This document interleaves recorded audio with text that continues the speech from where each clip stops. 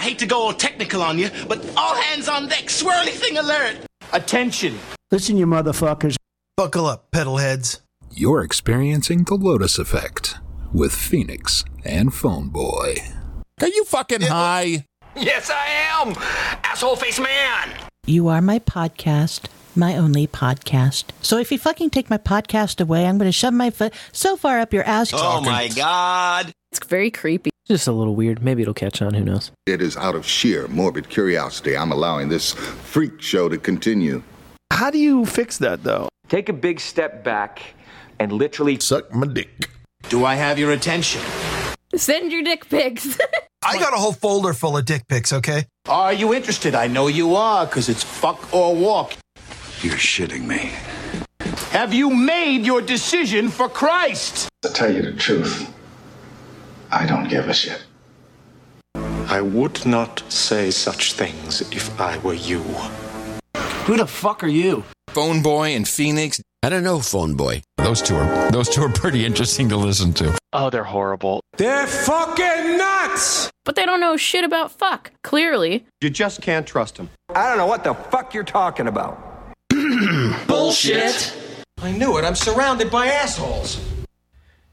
The offensive has begun. I guess it has. All right, and welcome to episode 107 of the Lotus Effect, which we've tentatively titled "Running is Controlled Falling." We'll explain that. Much like the show, the title might change. It's all made up, and the content doesn't matter. And last I checked, I'm still Phone Boy. I'm gay. And I'm still Phoenix. I'm a lesbian. But wait a minute. But I am not gay. Yeah, that's right. And neither is this show. So welcome to it. And this is how we get going. Yes, and I have to switch over to the soundboard that actually has that clip to start it off. What is this, a freak out? This is kind of strange. This is terrific. I think I'm going to be sick. Not a speck of light is showing, so the danger must be growing. Are the fires of hell a-glowing? Is the grisly reaper mowing? Yes! The danger must be growing, for the rowers keep on rowing, and they're certainly not showing any signs that they are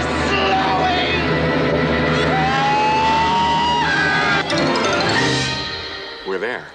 I just had an orgasm. Yeah, and orgasms are pretty fucking cool. And they're also pretty common around here. That's right. Now, the Lotus affects everyone differently. So, however and wherever you are, the Lotus is affecting you. Let us know, and thank you for your courage and for helping to propagate the model of the Podfather himself. Now, if you are new to the No Agenda family, and we do know that there are a few people that are that did not come to us from No Agenda. Well, here's how it works. We are a value for value podcast. Now, we think that this shit show that we do every week at 4 p.m. Central on Saturdays is entertaining. At least some people think it's entertaining, and they that's why they keep coming back. That's right. And so so we and the way value for value works is if you get some value out of this, give some back, and you can do that in terms of time, talent, or treasure. Right. So all three of those things are valuable to us and contribute it back to us. And there are plenty of ways to do that. So you can you start by you go to lotuseffect.show, and of course that's where you get all the past episodes, and you smash that green "We Like Money" button, and send us some U.S. currency or something that converts to it via PayPal. You can also send us boostergrams, and we'll talk about that in a second here. You can take off all your clothes and go to newtopodcastapps.com, or just keep your clothes on and go to newpodcastapps.com. Now you can also send us mail. We do have we have a physical address. Just hit us up for it in the back channel. And so here's the folks that have contributed value back to us. Arr, shiver me timbers and boost me bitch. Yeah, we got a lot of boostograms here. So we'll start off with some Fiat Fun coupons from Sharky. It's a monthly donation of $7.66. Yeah, we got to say, oh, wait a minute. Oh, you the executive producer. There it is. Yeah, and then we've also got we also got boostograms now, so we'll go into the boostograms. So if you don't know how this works, we do Rideshare Radio at 8 p.m. Central on Friday night, and then after this shit show, of course, we do Studio 33, and the boost that we get for song requests, which brings your song request to the top of the list when you boost me, bitch, like you heard Sir Bemrose say. That's what this is all about. That's right. And so, yeah, when you do a boostergram, we tend to prioritize your request that you make. That's kind of how that works. So we start with Weirdo boosting 333 sats, saying Quad City DJs, come on, write it. And then Phazilla with 100 sats, Mama T, Money, Pink Floyd. Yeah, we did that. And we also got, and Dame Boosty Seed came in with 333 saying Money Talks by AC/DC. And then Weirdo with 333 saying Ganja White Night and Liquid Stranger Jungle Juice. Okay. Piranha comes in with 333 sats saying Money for Nothing, Dire Straits. Comes in again with 333 sats going, Can't Buy Me Love, the Beatles. And then Piranha comes in with 33 sats. We like that, saying Money, the Flying Lizards. And then we've also, Weirdo comes in again with 333, The Prodigy, Voodoo People. And then another 333 saying D. Antwoord, Babies on Fire. NetNed pops in with 1200 sats saying Happy Boy by the Beat Farmers. I hadn't heard that. Go ahead. I have not heard that song in a long time, and it would be something that I might feature as a cavalcade of stupidity. I think you should. But then, of course, we have a nice binary boost from myself for 1010 saying In This Moment, Sex Metal Barbie. Then Weirdo with a 333 for Hamstein, Mean Tile. And then another 333 for Technine, I'm a Playa. We had Boost from Sharky for 7777 for You Monsters Are People, Aberdeen is Dead. Followed by a 333 from Weirdo for The Crystal Method, Keep Hope Alive. And then yours truly comes in with a 3333 for Here's Johnny by Weird Al. Followed by 333 from Weirdo for Skrillex, Kyoto. Piranha came in with 333 for Jackson 5, Sugar Daddy. And another 333 for Spill the Wine from War. Then I came back strong with a 1010 for Fatboy Slim, Funk Soul Brother. And a 1010 came from Sharky for Keep Talking by Pink Floyd. Yeah, which is a song I watched. I got to see live because I went to that concert. Brag. That's okay, because Weirdo came back with another 333 saying Rob Zombie feels so numb. And I thought, well, hell, if we're on the Rob Zombie, why don't I throw a 3333 for some pussy liquor? Now, if you want to get in on this Boostergram party, and I assure you it is worth doing, take off all your clothes and go to nudepodcastapps.com, or if you're shy, keep your clothes on and go to newpodcastapps.com and get you one of those wonderful 2.0 compliant podcast apps that lets you boost all of your favorite podcasts, and especially The Lotus Effect by splashing the walls of the studio with Satoshis. Yeah, we like that. So, all right, let me get back to my show script here. So, there's ways to send us feedback. Now, of course, now we are both on No Agenda Social. I am Phone Boy at No Agenda Social. Phoenix is PHEONIX, followed by a bunch of other stuff at noagendasocial.com.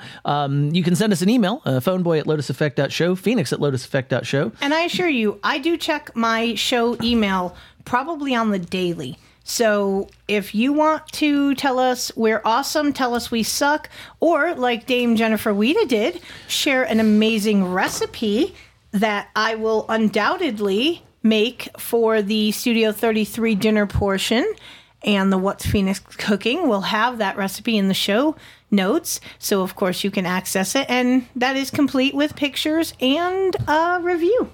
Yeah, there you go. Exactly. We actually did put it. It's in the show notes. Whether you use the newfangled chapters or you just go to lotuseffect.show/whatever number episode that was.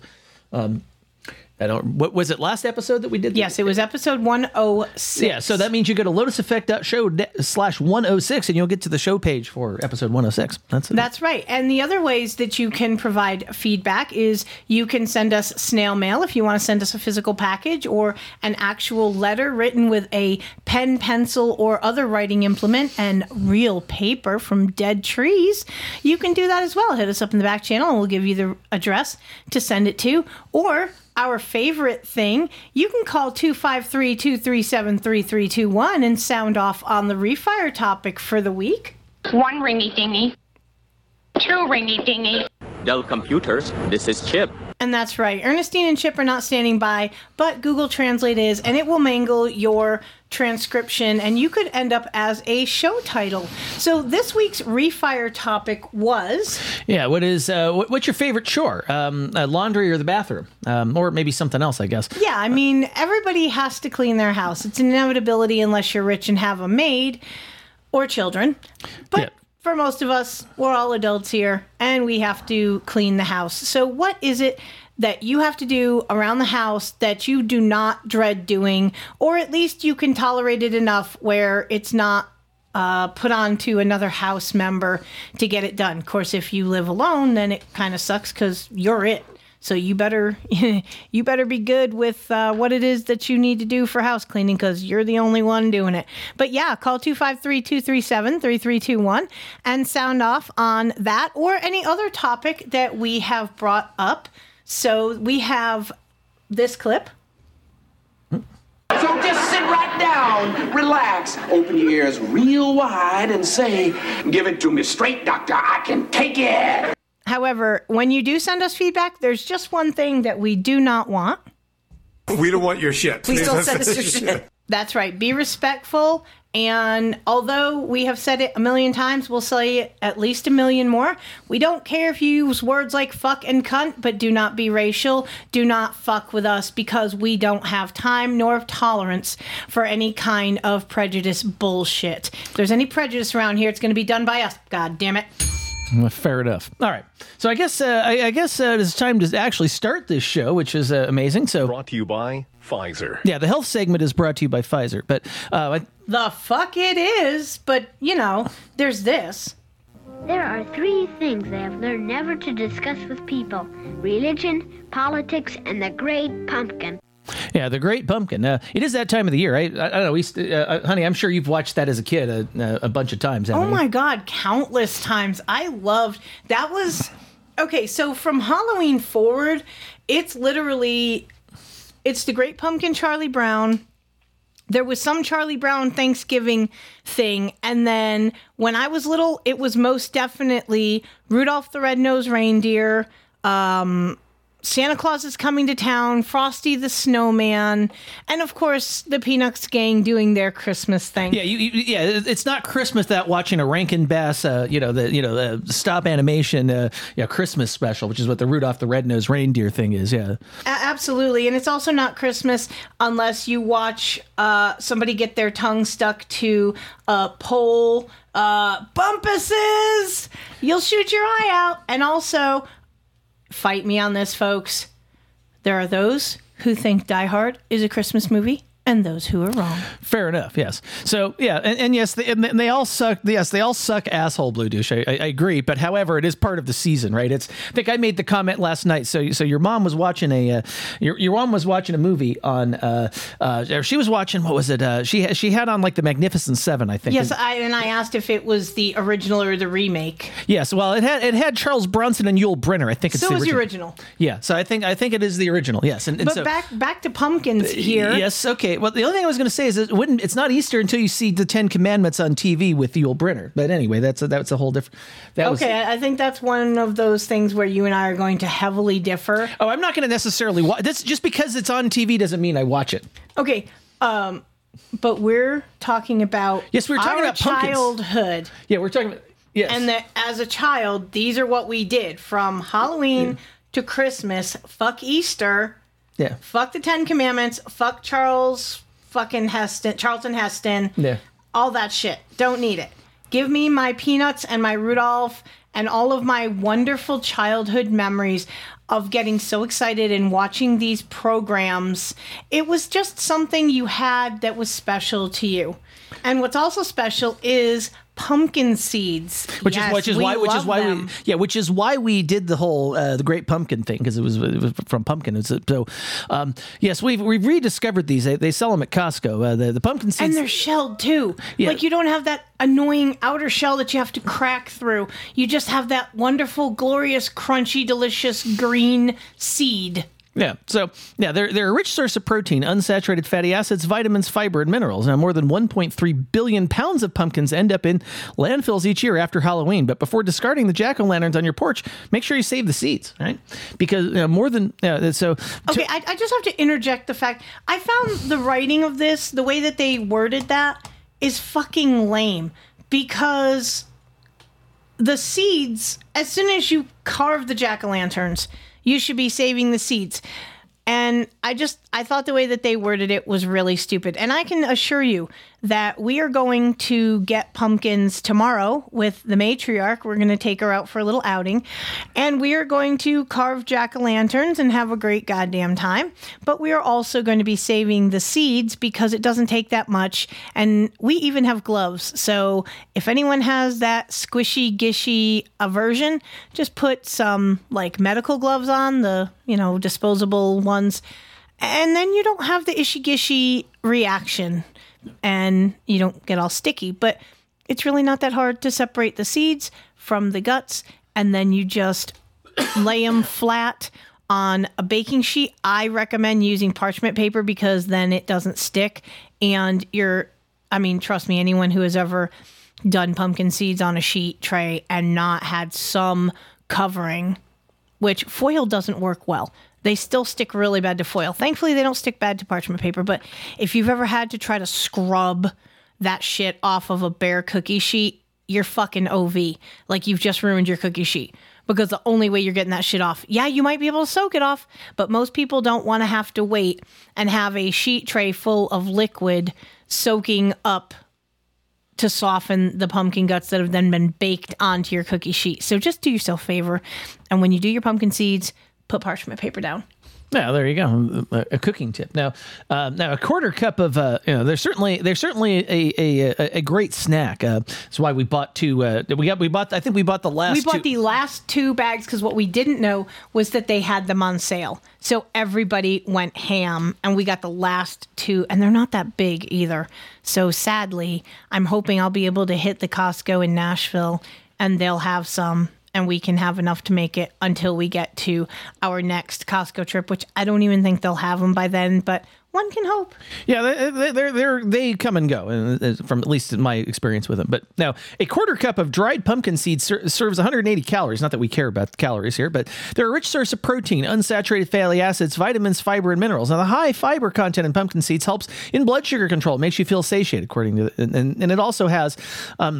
That's actually really true because I have a small container of them that I keep in the car with me. And because of the size of them, it's easy to just take a small little handful. And I'm not fisting the nuts like JCD, but I kind of shake them into my mouth and crunch them all into little bits. And truly, between eating them slowly, and you don't need a lot of them because, of course, they are kind of carby, but they're super delicious. And yeah, it takes away that nagging hunger that I get by the end of my day and I'm driving home. And since I have a 2-hour commute home, it's very helpful to satisfy me so that I'm not making bad food choices.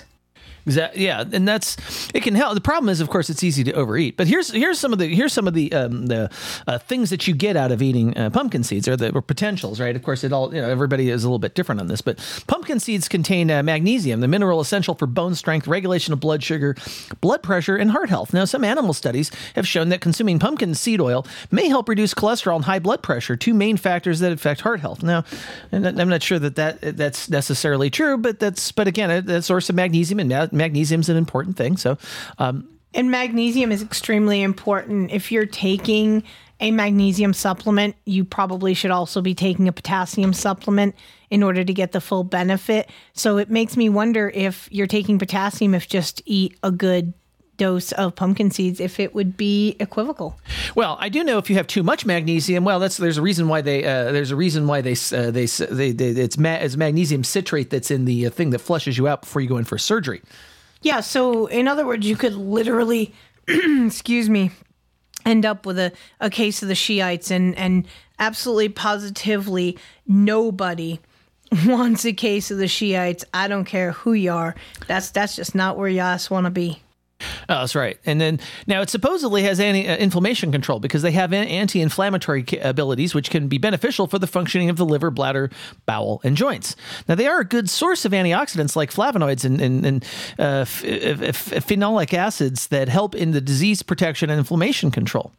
Now, studies show that pumpkin seeds contain compounds that can protect against certain types of cancers, including breast and prostate cancers. And now I think this last one is also one of the benefits of if you have enough magnesium, it does help with sleep. There's that. Okay, I want to add something in here though, because of the fact that pumpkin seeds help in trying to protect against like breast cancer. I just find an interesting connection between the fact that pumpkin seeds are most synonymous with Halloween, and October is breast cancer awareness month. Just a fun fact there. Oh, there you go. So pumpkin seeds contain sleep-promoting minerals such as zinc, copper, selenium, and amino acids such as tryptophan. It also contains magnesium, which is also good for sleep. Studies show these minerals in pumpkin seeds can help in reducing stress and anxiety that lead to disturbed sleep or insomnia. Well, okay, it's probably a good thing. Now, how much to eat? Although, how much of them should you eat? Although pumpkin seeds serve as a superfood with excellent health benefits, make sure you don't overeat them. So it can lead to issues such as constipation, gas, and bloating. And also high in magnesium. But I would also say that they're also carby, so you probably shouldn't have too many of them anyway. Yeah, that's what I mentioned before, is that they are rather high in carbs. Okay, well... and apparently high in fiber, too. So, constipation, gas, bloating, that can happen, and we all know how uncomfortable that is. All right, well, I think it's time to go on to the next story. Cover all 9,000 taste bud. Aerate it. Warm it up. Well, okay, there's apparently we only thought there was 5 basic tastes. Now we think there's 6. So a new taste response has been identified in humans, and the study was published in Nature Communications in early October, and it found that humans can also detect ammonium chlorides, creating a strong sensation researchers describe as bitter, salty, and a little sour. So the 6th taste would add to the 5 basic senses of sweet, sour, salty, bitter, and umami. Now, Nicole Avena, PhD, associate professor of neuroscience at the Mount Sinai School of Medicine, and the author of Sugarless, said the ability to taste ammonia, a smell and a taste that indicates certain foods, including seafood and meat, have spoiled, may in fact be a survival mechanism. Okay, I'm interested in this. This just really kind of this broke my brain for a moment, folks. Believe me. Your first line of defense when knowing if something has spoiled is definitely your sense of smell, your olfactory. Why the hell would you ever, when that smell hits you, why would you go so far as to the second stage where you put that in your mouth and taste it? Ugh. Be smart. Yeah, exactly. Well, so it's been long known that ammonium chloride produces a taste sensation. However, this is the first study to investigate how our taste buds actually respond to it. Now, to determine how ammonium activates taste cells, the researchers exposed cultured human cells to ammonium chloride. Now, they found that the compound activated a specific proton channel known as the protein optoperin 1, or optopetrin 1, or OTOP1, a type of receptor expressed in our sour taste cells. The researchers also investigated how mice responded to water with and without ammonium chloride. Now, they found that rodents without OTOP1 receptors did not react to the ammonium chloride, whereas mice with OTOP1 receptors avoided the compound. The study suggests that the response in both human and mouse OTOP1 channels is similar to how receptors react to the acid. Now, the researchers concluded that OTOP1 receptors are essential for helping humans detect the taste of ammonium chloride. Now, this is a new study that suggests in cell cultures in animals that there may be a new taste receptor, the OTOP1, that responds to the taste of ammonia, says Avena. Well, okay, that sounds amazing. I'm not really impressed by it. Well, no, it's amazing that it exists. Or I figured something out about it. I know what you're dealing with is not that impressive. But I think we need to move on to the next story, though. I was waiting for the Shiites to come with that. No, I wasn't going to give you the Shiites. Okay, well, while many people in the know when it comes to Ozempic and Wegovy, they may not know the difference regarding the possible mental health side effects of these medications. Now, Wegovy label lists adverse mental health side effects, medical mental health. I don't know. I'm sure that's a show title or something. Yet Ozempic's label does not. So Wegovy has they list adverse mental health side effects on their label, but Ozempic does not. Well, they've got enough problems with all of the bad press that they're getting. So I'm kind of thinking that it's not necessarily a bad thing that it's not on the label. They don't need yet another reason for people to hate this medication. There's more than enough already. Okay, so both drugs contain semaglutide, though, which, according to Wegovy's warning label, could raise the risk of anxiety, depression, or suicidal ideation and attempt. Now, according to Dr. Sethu Reddy, president of the American Association of Clinical Endocrinology, there's a valid reason. It's not that the FDA or whatever the drug company is are lying to us or the public about or not hiding stuff, he told Healthline. Now, higher amounts of semaglutide in Wegovy compared to Ozempic could be why more adverse mental health effects were reported in clinical trials for Wegovy, Reddy said. Now, common side effects of Ozempic and Wegovy may trigger mental health side effects, and they include nausea, vomiting, constipation, and diarrhea. Now, of course, the worst side effect is probably the gastrointestinal effects of the injection, which we've talked about in the past. Yes, we have. Yeah. I mean, these drugs are just not great. I just think it's funny, though, that he's like, oh, it's not that the FDA is lying or hiding stuff. No, they would never do that. Yeah, well, anyway. So I guess, there's not much to say about that. It was just kind of it's like, yeah, well, okay, just because one drug that has the same active ingredient doesn't list the side effects, it's like, well, yeah, that doesn't mean it doesn't apply at that lower dose. You could still have it. It just wasn't reported enough that they actually have to list it. So exactly. I find the whole thing to just be bullshit. Yeah. Well, all right. Well, speaking of bullshit, can we move on to the next story? Fortified with 8 vitamins plus iron.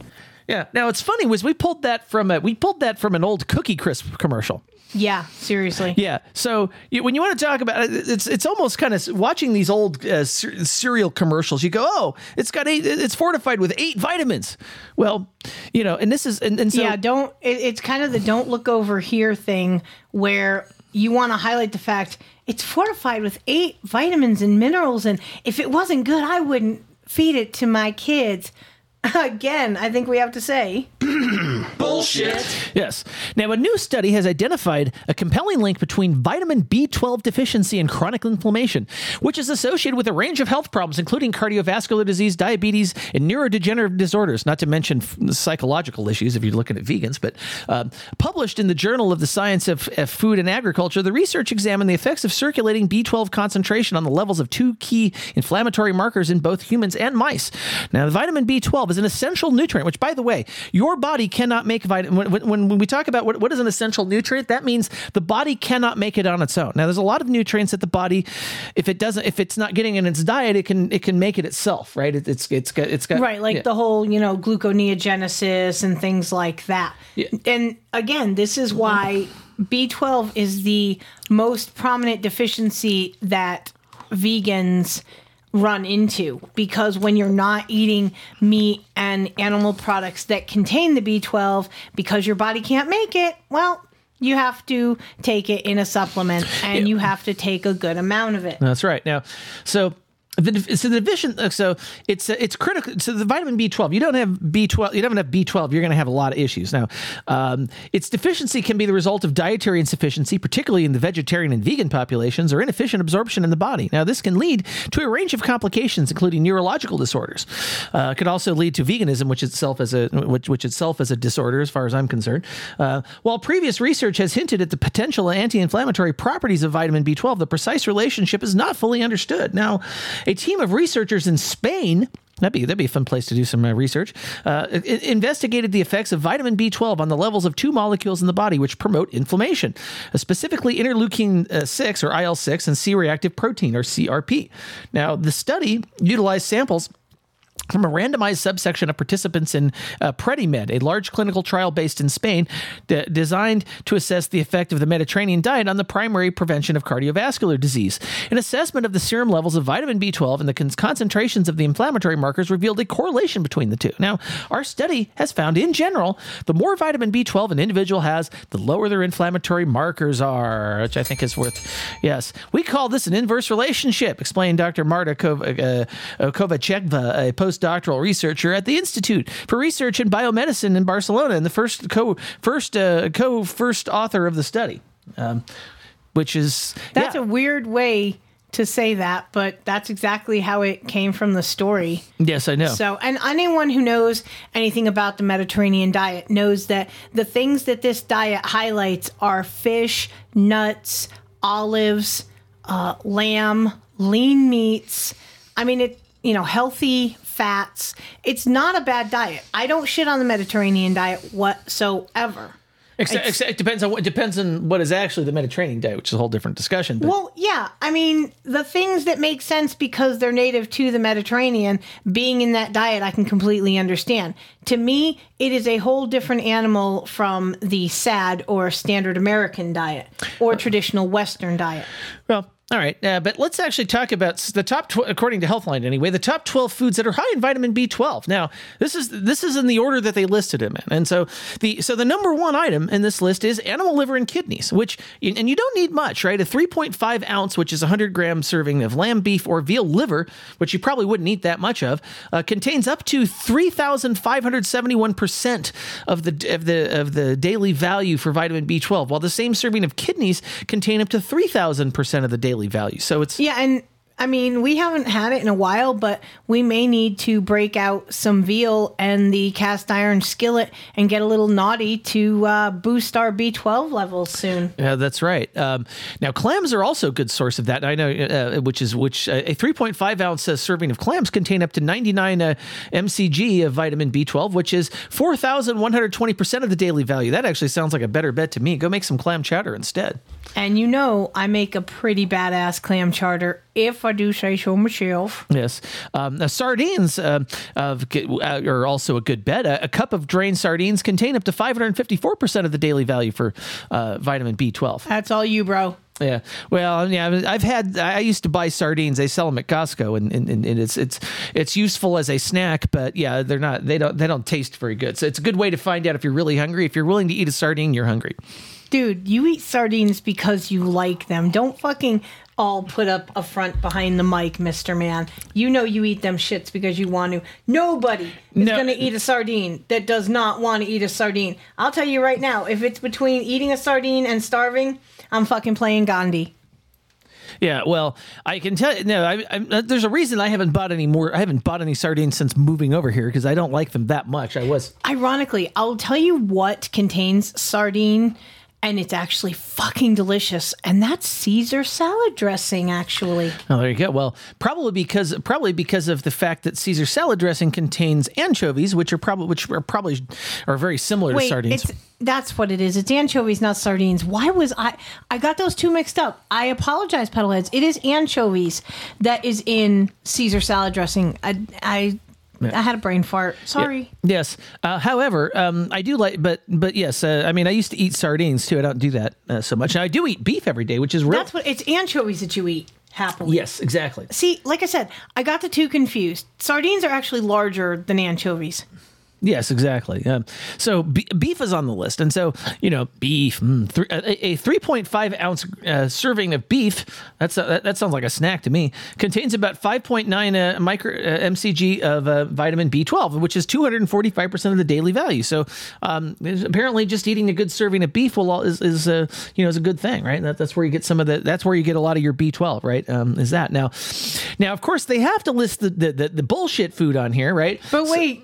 So here we go. Stroganoff, beef bourguignon, Irish beef stew. I'm not going to play the whole thing, but guys, beef, it's what's for dinner. Yeah, so fortified cereals listed on this, and it says cereal fortified with vitamin B12 may also help you increase your vitamin B12 levels. 1 cup of Malto Meal Raisin Bran. Oh God, horrible. Yes, provided 62% of the daily value with like 300% more sugar than you should ever possibly fucking consume. All right. Anyway, because you're not supposed to be consuming sugar anyway, but moreover, raisins are nature's sugar turds. Yeah, exactly. Tuna's a good choice though. Especially the stuff we get, that yellowfin. Oh, so good. Yeah, so a 3.5 ounce serving of cooked tuna provides 10.9 mcg of vitamin B12, which is 453% of the daily value. That's a good one. Now, of course, here's another food: fortified nutritional yeast. So 2 tablespoons of nutritional yeast may provide up to 17.6 mcg of vitamin B12, which is 733% of the daily value. Why would you have nutritional yeast, though? I'm not quite sure about that. I have not, because yeast isn't something that we consume. I know of it, but I don't know what you would use it in or what you would put it in, other than probably the traditional, breads and such, which I don't know why you would want to do that, because that includes grains. But anyway, I'm going to look into this whole nutritional yeast thing and get back to y'all. Okay, so a trout is a source. A 3.5 ounce gram of serving contains 7.5 mcg of vitamin B12, which is pretty good. Salmon's another great choice. Half a fillets is more than 200% of the vitamin B12. Okay, they're going to have, and I'm going to say this because I have actually dispatched a salmon in culinary school. I want to know what they're considering a half of a fillet, because let me tell you, salmon are fucking huge. So to eat that large of a piece of salmon, I mean, they're probably talking about the one that's just maybe the size of a small square of lasagna, essentially. But the way, you're talking half a fillet. I mean, you're easily getting a foot of fish. So Flibberty Gibbet actually sounded off here on the nutritional yeast. It's used as a substitute for grated Parm cheese. Okay. And is used in salad dressings mostly. So we definitely appreciate your feedback. That's why we do the show live with the Troll Absolutely. Room, so that we can be educated on things that we don't necessarily know about. Fortified non-dairy milk, also known as consuming a whole lot of sugar. 1 cup of soy milk. It's 1 cup of soy milk. Oh, contains 2.1 mcg of vitamin B12, or 86% of the daily value. Now, it also contains probably more sugar than you need to consume. Now, milk and dairy products are a great source of vitamin B12. 1 cup of whole milk provides 46% of the daily value, and 1 slice of Swiss cheese contains 28%. I'm getting plenty of B12 because there's a lot of foods on this list that I'm scarfing. Yes, same thing with eggs. You cooked me half a dozen of them this morning. It's always what I cook you. I have 3, Mom has 3, and you have 6 because you eat more than we do, which is fine. Because you are a protein machine, and the fact we put some bacon with it, well, your favorite breakfast cereal doesn't hurt nobody. That's right. So, but I tell you what does hurt somebody is the subject of this next story. I apparently I didn't. No, it was my fault because I had my shit on a different board. I pulled a phone boy. Okay, well now play the next clip. Gee. Your hair smells terrific. Okay, so that's from a commercial from a product that I don't think I ever saw in the store, but it was. I don't ever remember seeing it. No, it didn't last very long, clearly. But it's literally the product is, gee, your hair smells terrific. It's a shampoo. That is the name of it. Yes, and so that's where this commercial came from. But unfortunately, it has something to do with something you probably don't want to smell: formaldehyde. The U.S. Food and Drug Administration has proposed a ban on the use of formaldehyde in hair relaxers, as it is linked to short and long-term adverse health effects, including the risk of cancer. Here's a problem. We've known that formaldehyde causes cancer. It's one of the reasons that, and I don't know if other people know this, but again, with the blended American tobacco, those cigarettes contain formaldehyde.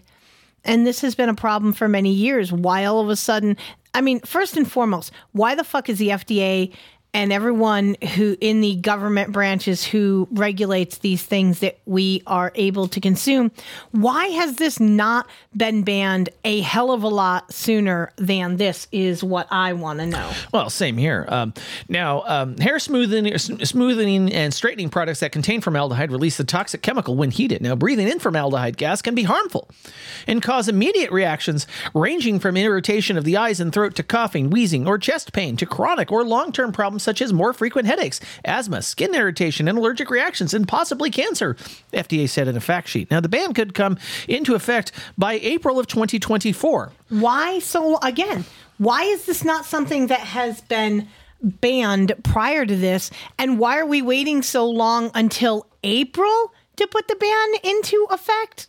Come the fuck on. Formaldehyde is a highly toxic gas used in the production of various household products, cosmetics, medicines, fertilizer, paper, plywood, and some resins. It is also used as a food preservative. What? You didn't know that? I did not know that.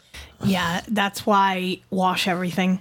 Yeah, exactly. So according to the Centers for Disease Control, I'm not going to say and prevention because about the only thing they prevent you from doing is being fucking alive, what these fuckers do. Exposure to formaldehyde can irritate the skin, throat, lungs, and repeated exposure can possibly lead to cancer. Now, the International Agency for Research on Cancer classifies formaldehyde as a human carcinogen. Formaldehyde exposure from chemical hair straighteners is known to increase the risk of uterine, ovarian, and breast cancers. Exactly, because we all know carcinogens cause cancer. That's right. That's why it's in the name. A study published in the National Institute of Environmental Health Sciences last year suggests that women who frequently use hair straightening products more than 4 times a year face over twice the risk of uterine cancer compared to those who do not use such products.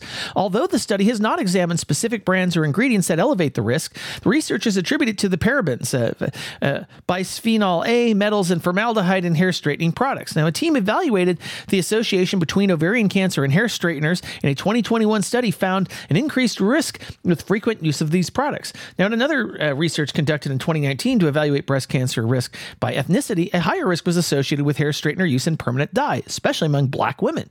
Now, the chemical used in hair relaxers can disrupt the endocrine system and can cause reduced fertility in women, according to a study published in the American Journal of Epidemiology. Okay, it's proof. They're literally trying to kill us. Yeah, well, they're trying to kill us in lots of different ways here. Speaking of another way to kill us, let's play the next clip here. What do heroin, Pez dispensers, and hippos have in common? Absolutely nothing. Yeah, well, see, I always thought that doctors distribute statins like Pez. And that's why we got to that clip, just so you know. So now, 2 widely used cholesterol-lowering medications, rosuvastatin, Crestor, and atorvastatin, Lipitor, were equally effective at preventing heart attacks, strokes, and death, and the need for procedures to restore blood flow to parts of the heart, a new study found. Now, the study was published on October 18th in the BMJ, and it focused on people with existing coronary artery disease, a type of heart disease caused by the buildup of plaque on the inside of the arteries that supply blood to the heart. The research showed that these 2 statins are equally effective at reducing the risk of future heart-related events, at least over the short term, said Dr. Sanjeev Patel, an international cardiologist at the Memorial Care Heart and Vascular Institute at Orange Coast Medical Center in Fountain Valley, California. Now, if you already have heart disease, you really have heart disease, might be one of the few times where a statin might actually help you a little bit. But the problem is that they're giving it to people that don't they're giving it to them preventatively. Exactly. And that's where, we're not trying to say that we're doctors or we know all that there is, but we know from our own research and our own experiences that these drugs are literally being prescribed to people which they are known to cause other health issues, and they're just doctors and patients are not putting the connection together. So in order for me to take a statin, you're going to have to show me overwhelming evidence that it's going to be life or death for me if I take it or if I don't. Because if you can't prove to me indisputably that without this drug, I'm going to die, I'm not fucking taking it. Yeah, and that's pretty much kind of and I had this discussion with my doctor at some point. I just once I figured out what statins were doing, I'm like, I'm not taking these anymore. And I told him, so I was at my doctor for one of my checkups, and I said, well, doc, so why did you prescribe me this medication? He said, well, you've got risks of type 2 diabetes, blah blah blah blah blah. And by the way, now there's statins. One of the side effects is, wait for it, type 2 diabetes. And in fact, in the rest of the story, So I'll skip ahead a little bit in the story. So the rosuvastatin group had a higher rate of developing type 2 diabetes that required medication, 7.2% versus 5.3%, and a higher rate of cataract surgery, 2.5% versus 1.5%. Other safety outcomes were similar between the two groups. So now, of course, the study authors found that the overall benefit of taking rosuvastatin still outweighed the risk of developing type 2 diabetes. Now, my conversation with the doctor went something like this. I said, okay, so you say I have a risk factor for this. How about we actually find out if I actually have any heart disease or not? Because I don't want to take these drugs unless I've got a calcium score that indicates I might benefit from them. And so I went and got a calcium scan done, and my calcium score was 0. Which means my risk of a heart attack is infinitesimally low, and a statin would probably do me more harm than good. So I told my doctor, no, I am not taking a statin. In fact, when my doctor retired, he had moved out, and I got a new doctor. And this is before the insurrection, of course, because I have not gotten a doctor here yet. But basically, this is now listed on my on my medical record that I'm allergic to statins, which means they're not going to prescribe me a statin because I am allergic to statins. I think they're shitty drug. Exactly. So basically, you told your doctor, lick my balls. Yeah. And you are welcome. You can, and in fact, this is another story that I have kind of related to this. So when I stopped taking these drugs, I got a phone call from my mail order pharmacy, which is my insurance company. And then this guy said, "Why haven't you refilled these medications?" I said, "Sir, you're not my doctor. I'm not going to discuss this with you. I will discuss this only with my doctor." And at this point, they got lit into. I'm like, no, I'm not refilling this medication. Do not call me about this again. I will discuss this with my doctor and only my doctor. That's pretty fucking brazen on their part. Yeah, and that's that's the last time I use the mail order pharmacy for anything. Not that I need anything anymore. I'm not taking any prescription medication. I mean, the whole thing is it's like, I won't take these things. But there are some studies that, again, if you had a heart attack and you've got cardiovascular disease, if you actually have signs of cardiovascular disease, that includes having a calcium scan where it's like 500 or something. At that point, a statin might actually provide some benefit. Outside of that, I don't see any reason to take it. So now, meanwhile, I think, I can see that you had a reason to take some of this next medication that we're talking about here.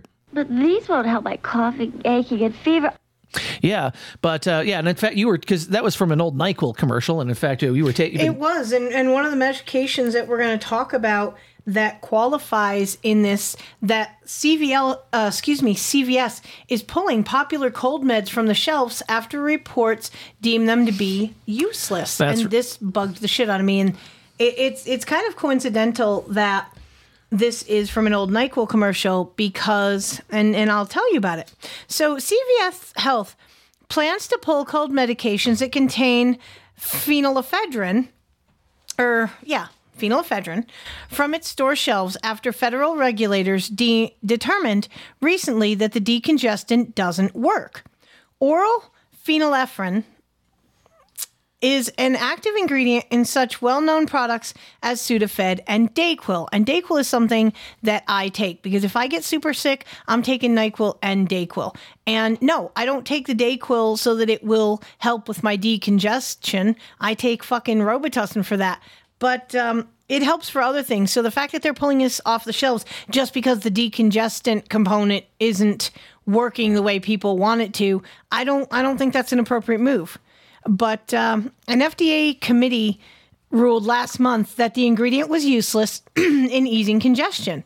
We're removing certain oral cough and cold products that contain phenylephrine as the only active ingredient from CVS pharmacy stores, the company told CBS's Money Watch.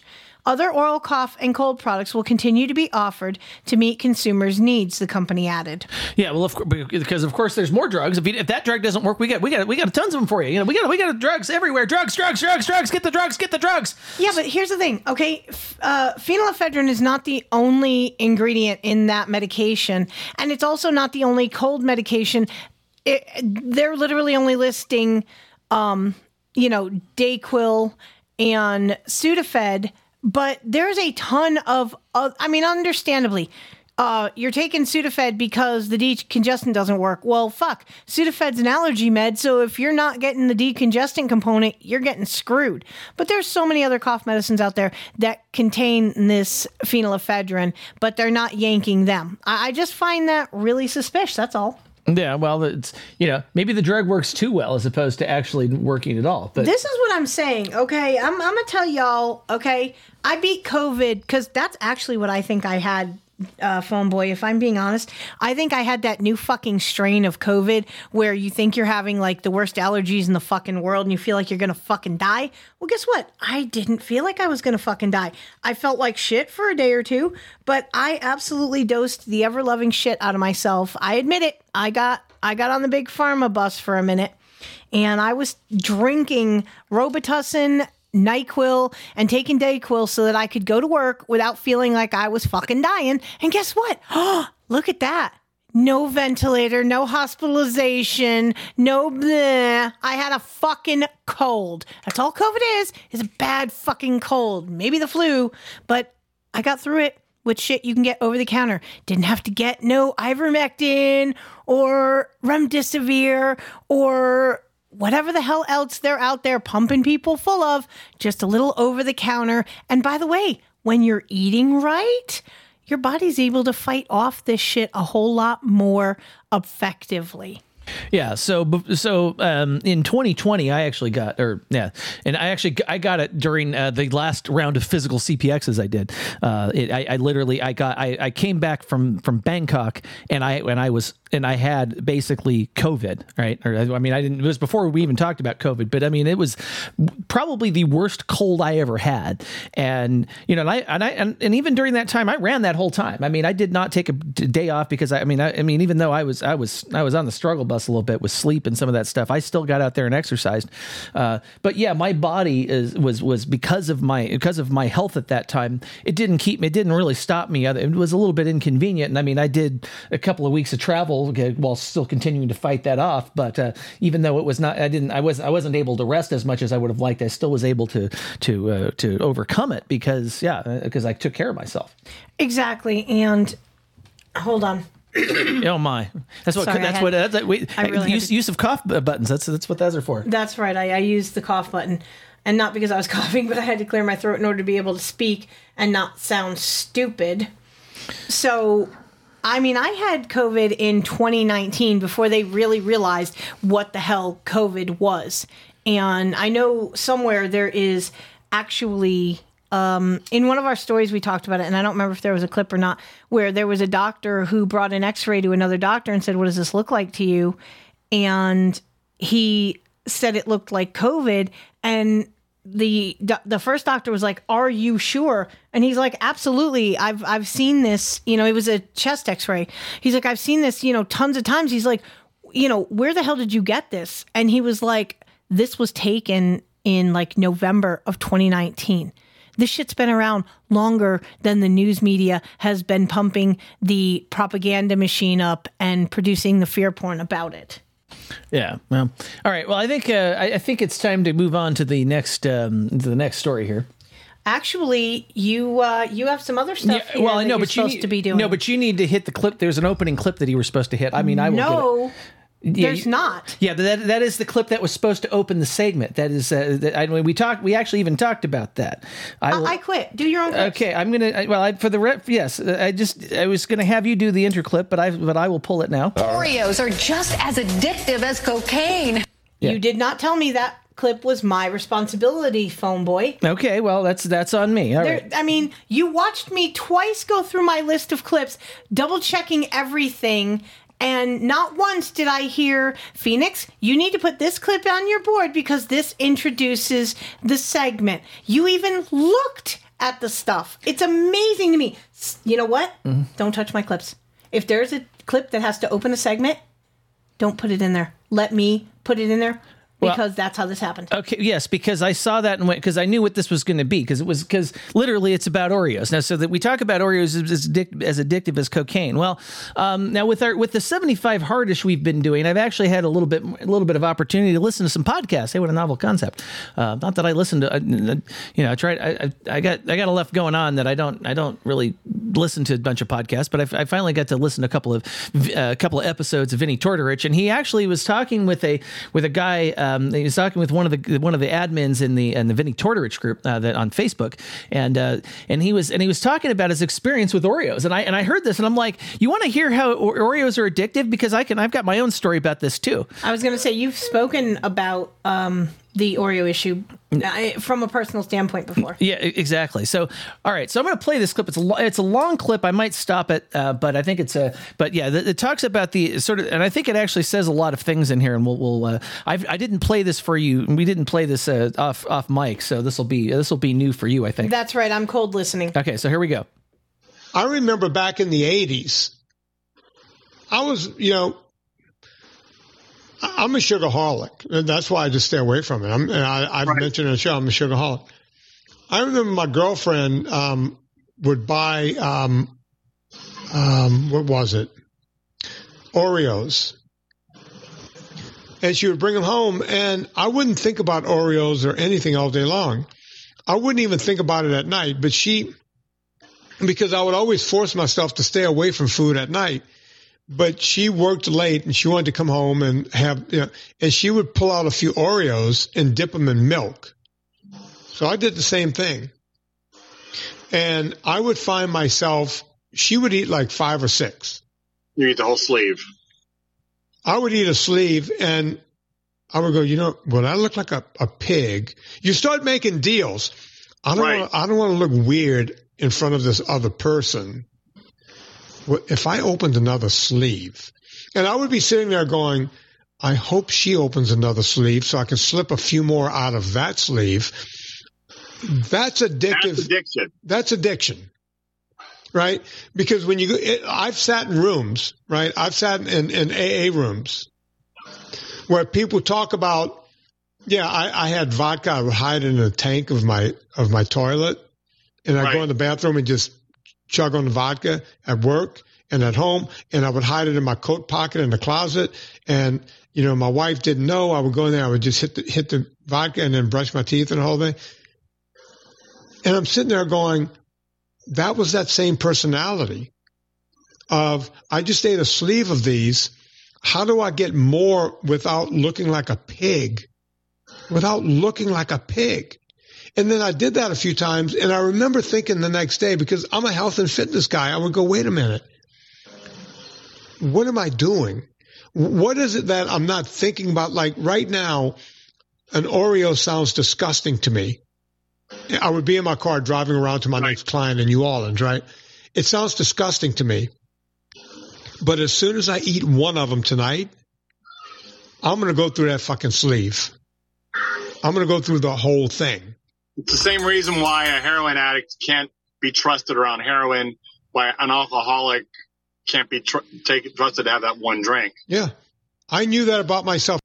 Yeah, and I had that exact same experience, and I'll tell you. Exactly. One is too many, and also never, an entire sleeve, never enough. Yeah, exactly. So this is, I can assure you that, that this is in fact true.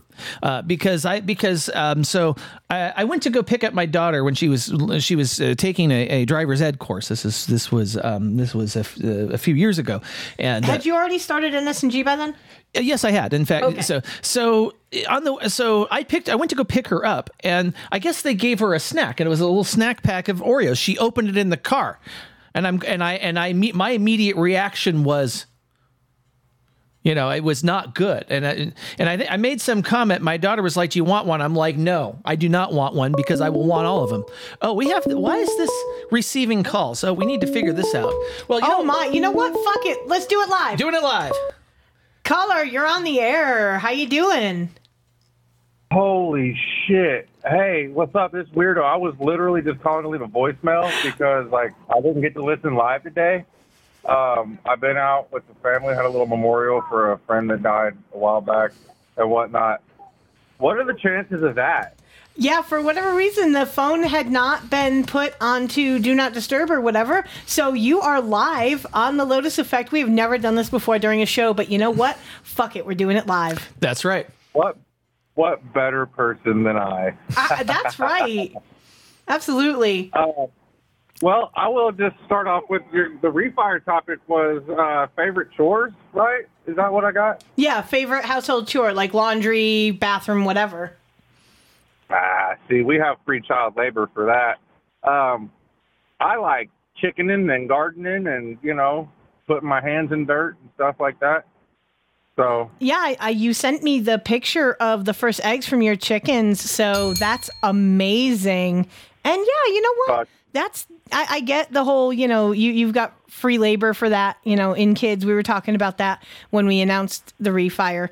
But also, yeah, gardening and taking care of chickens. Hell yeah, that's definitely chores.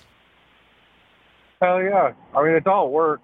I would rather work my own property and benefit my family than go and clock in for somebody else's benefit. I can agree with that. So, yeah. Wow. I cannot believe my timing today. That is just perfect. Well, and the only reason I stopped was because I think my oil pump's going out on my truck, so I stopped to check the oil because it was starting to knock when I came up to a stop sign and shit. So I was like, I'm going to go ahead and leave this voicemail right now. Wow. Good timing. Yeah, exactly. Yeah, and I guess I forgot to put on the do not disturb on that, which explains the missed call notification I got on my we got a voicemail from a listener earlier. And so yeah, I probably will need to put that. I may leave this open. We'll see what happens here, but it will be interesting. Go with the flow. Hey, this is nice. This is nice. Yeah. So how's the show going? Everybody good? Lots of mute buttons and whatnot. Always mute buttons. Too many of them. Yeah, dude. Too many buttons in general. Well, I mean, I guess this has been a pleasant surprise, but I'm gonna get my own show back on the road. Hopefully, I'll make it home in time for the Studio 33. Yeah. Well, we're going to be here till late, weirdo, and we love when you are in the chat and interacting. So thank you for your courage, sir, and thank you for weighing in on your favorite chore. Yeah. Thank you. I love you all. Bye. Bye. Now, if anyone else wants to call in live and weigh in, 253-237-3321, since, when we make mistakes around here, we lean into them, well, we're going to lean hard. But in the meantime, we are going to go on to the continuation of our conversation on Oreos with Vinny. Yeah, I didn't really have much more to say than I already said. Is yes, I've had that experience. Is yes, those things, they're addictive and they're not, nutritionally they're terrible, but they're all, it's a prime example. And, the only thing I'll say about it is, Vinny knows what he's doing, and even he realizes that these things are difficult to actually to resist, which is why he doesn't personally consume them. That's why he's such a hard ass on sugar, because he understands himself. You listen to him say, "Look, I acted like a fucking addict around this shit. I can't have this." If he, and this guy is as fit as a fiddle. Like, yeah, he is. Yeah, and if he can't do it, you think any of y'all should? I mean, just okay. I want to actually weigh in on this. I am actually someone who is not an Oreo addict. I can truly have someone open an entire pack of Oreos in front of me, and I'm just like, that's nice. There's only one Oreo I ever ate that I enjoyed on a whole nother level, and it was a special edition cookie butter Oreo that I believe the cookie was made of like graham cracker and the center was cookie butter, which is trying to remember what the name of the cookies are, but it's a certain cookie that they pulverize, and it's just, oh my God, cookie butter is the shit. If you've never had it, I'm gonna have to find this product and post a picture in the chapters of the cookie butter Oreo situation, because OMG, they were around because the only time you can get cookie butter is during Christmas. I'm pretty sure you may be able to get it on the shelf year round, but I think it's primarily Christmas time when you see cookie butter. But oh man, I'm just going to say, like, those Oreos, those weren't safe around me. Like, open pack, empty pack, big old quart of ice cold milk, and it is on. Yeah, there you go. So I think we're going to move on to the next story. I've kind of moved some things around here. So You were a preemie. I was? Was I this small? Even smaller. Yeah, and Cabbage Patch Kids. When we find a story about preemies, it's like, what are we going to use? Well, weren't there a preemie doll or something? I remember that. And I actually still have my Cabbage Patch preemie that I got when I was young, and I can tell you it was 1985 when these dolls were introduced to the world and found under the Cabbage Patch leaf. So the reason we played that clip is because low birth weight babies, those born with a weight below 2.5 kilograms or 5 pounds, 8 ounces, are at a higher risk of developing metabolic dysfunction associated oh my God. I know you know how to pronounce this. I can't even. Steatotic liver disease. Wow, that's a big damn word for me. Okay, I want to highlight this out. All right, because this. So I want to highlight this because the book I am reading during my 75 hardish exercise, at least right now, is Gary Taubes' book, The Case Against Sugar. So I'm actually this book was used when we were working on your essay for. It was for my English class. It was used in my speech class. I think it's called communications. Yes. But yeah, speech class, exactly. So this book has been very influential in my life since we got it. And it's a really good read. But Gary Taubes talks about, and I was getting to the fact that the metabolic dysfunction associated, whatever that word is, liver disease, was formerly known as non-alcoholic fatty liver disease, or NAFLD. You've heard us talk about this before. Yes. Now, the point I was going to make with... the point I was going to make from the book was the fact that this disease did not exist in the literature prior to 1980. No, it did not. That is the point I was trying to make with all of this. Why I brought up Gary Taubes is like so they've renamed a disease that didn't exist prior to 1980. Something wrong here, folks. Well, because of the fact that they have to make it more appeasing. Yes. They have to make it sound scarier. Now, what I will say about this is that the condition may manifest in childhood, adolescence, or young adulthood.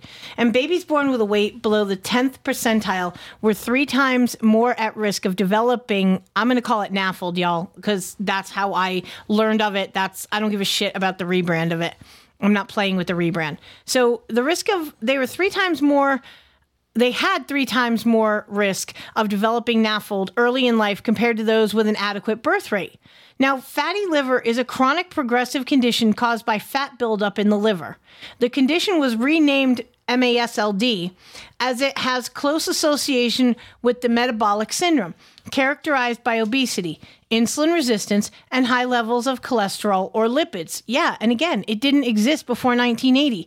And you've heard us talk about the fact, what happened in 1980? Oh, only high fructose corn syrup introduced into the mainstream food supply. Nothing nefarious there at all. Well, actually, it had already been in the food supply at least 10 years, but that's when I'm saying it replaced a lot of regular sugar in a lot of commercial products, like you're sodas, right about. cereals, etc. That's what I was saying. That's the year that marked the high fructose corn syrup entering the mainstream food supply in just about everything that people were consuming, which caused the obesity rates in the country to absolutely skyrocket. Yeah. Now, it's become the most common cause of chronic liver disease worldwide, and it affects 38% of the world. Researchers established a link between NAFLD and birth weight after a population-based case control study. It included all people below 25 who were diagnosed with NAFLD between January of 92 and April of 2017 in Sweden. There were a total of 165 cases. For each person with NAFLD, researchers included 5 controls from the general population to minimize the effect of variables such as age, sex, calendar year, and country of residence. Now, the researchers found that individuals with low birth weight or those born as SGA, small for gestational age, below the 10th percentile in weight, had an up to 6-fold higher relative risk of developing more serious stages of NAFLD in the form of liver fibrosis or cirrhosis, which of course is scarring and scar tissue that forms in the liver. It's deeply concerning that individuals born with a low birth weight face a heightened relative risk of the disease at a young age, as early onset NAFLD often persists into adulthood and has been associated with an increased risk of developing cirrhosis and end-stage liver disease. Moving forward, it's important that we develop proactive and effective strategies such as early and targeted screening to identify at-risk individuals and help reduce the burden of this disease. Now, there's a clip that goes along with this. Yes, there is, and so in one of the other episodes, actually a very recent episode of Vinny's podcast, in this case was with Gina Grad. Actually, it's funny because we talk about fatty liver disease. Well, you know what? Vinny kind of explains what actually causes fatty liver, and it's interesting that force feeding a goose is apparently not allowed in California, but nothing wrong with your kids, getting in on the action. That thing I always talk about when you come to the state of California, they made goose pate illegal. Right. Right. And you would say, well, why did they do that? Well, you have to force feed a goose sugar and grains. You got to force feed them that. So they could get fatty liver, because fatty liver is that's how you get really good goose pate. And then Wait a second. Yeah. Okay. We know that when you force feed sugar and grains, you're going to get fatty liver because it happens in a goose, and you made that illegal. But Gina sent me a picture of her son and what was in his packet, in his school bag for one day. And Gina, what was in that bag? Remind me of the type of stuff that was in that bag. Every kind of cracker and chip and probably uncrustable, like the shelf stable uncrustable peanut butter and jelly and juice and all that kind of stuff. So sugar and grain. So the one thing that we made it illegal because we were worried about the poor fucking goose, right?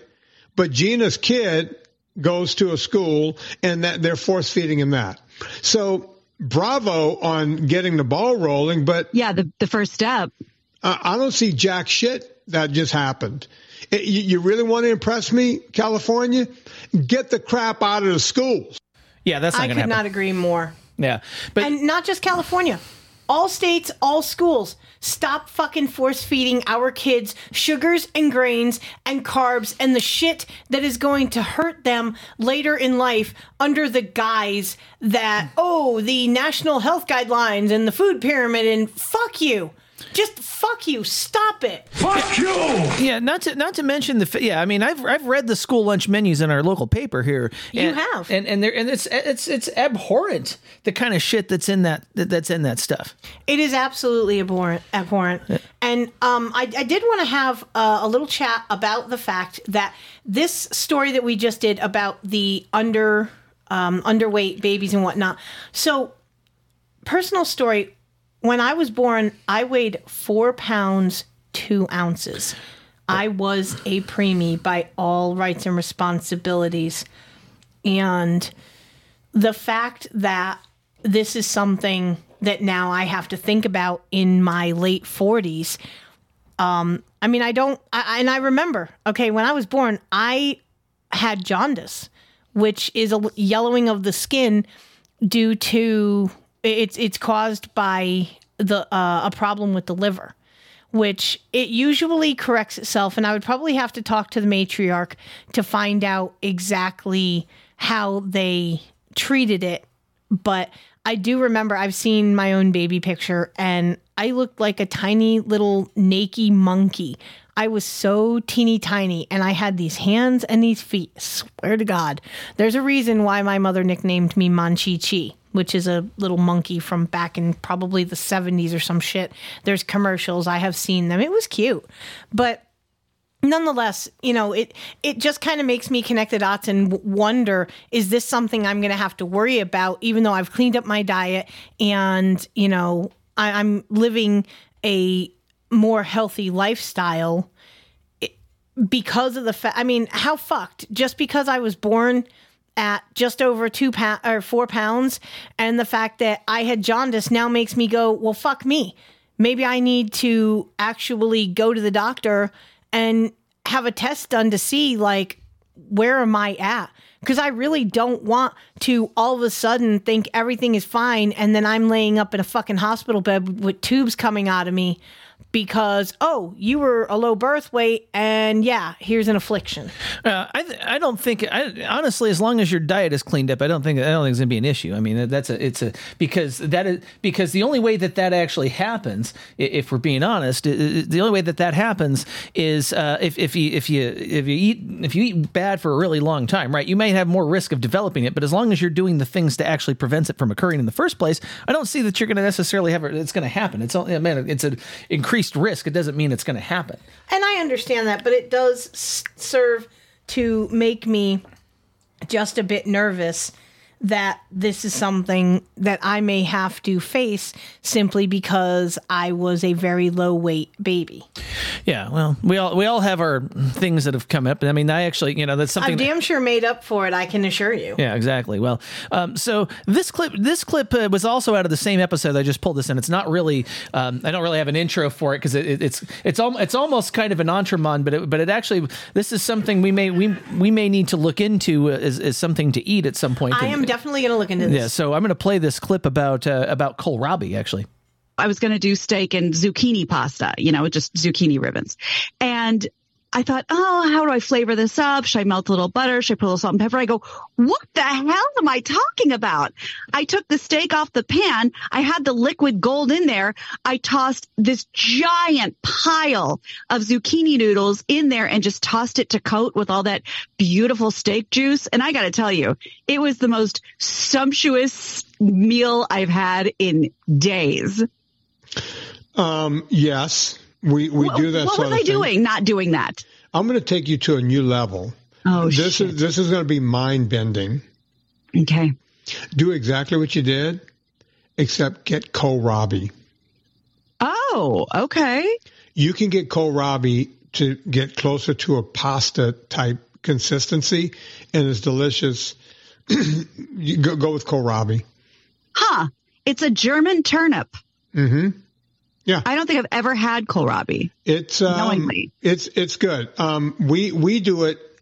I don't know how Serena cooks it. I don't know if it's steamed or boiled, or I don't know how she cooks it down. But I can get her to give you the recipe. But then I'll see it in the pan after it's been somehow cooked down a bit. It'll be in a stir fry like pan, and she's putting in heavy cream. Yeah. And Parmigiana, fresh, and black pepper and salt and everything else. And then she'll put a little pile of that, and then on top put a big piece of fish. Right? Can I move in? Yeah. I mean, it's the woman. People go, oh, what do you guys just eat steak every night? No. Yeah. Now, so. Oh my God. Okay. By the way,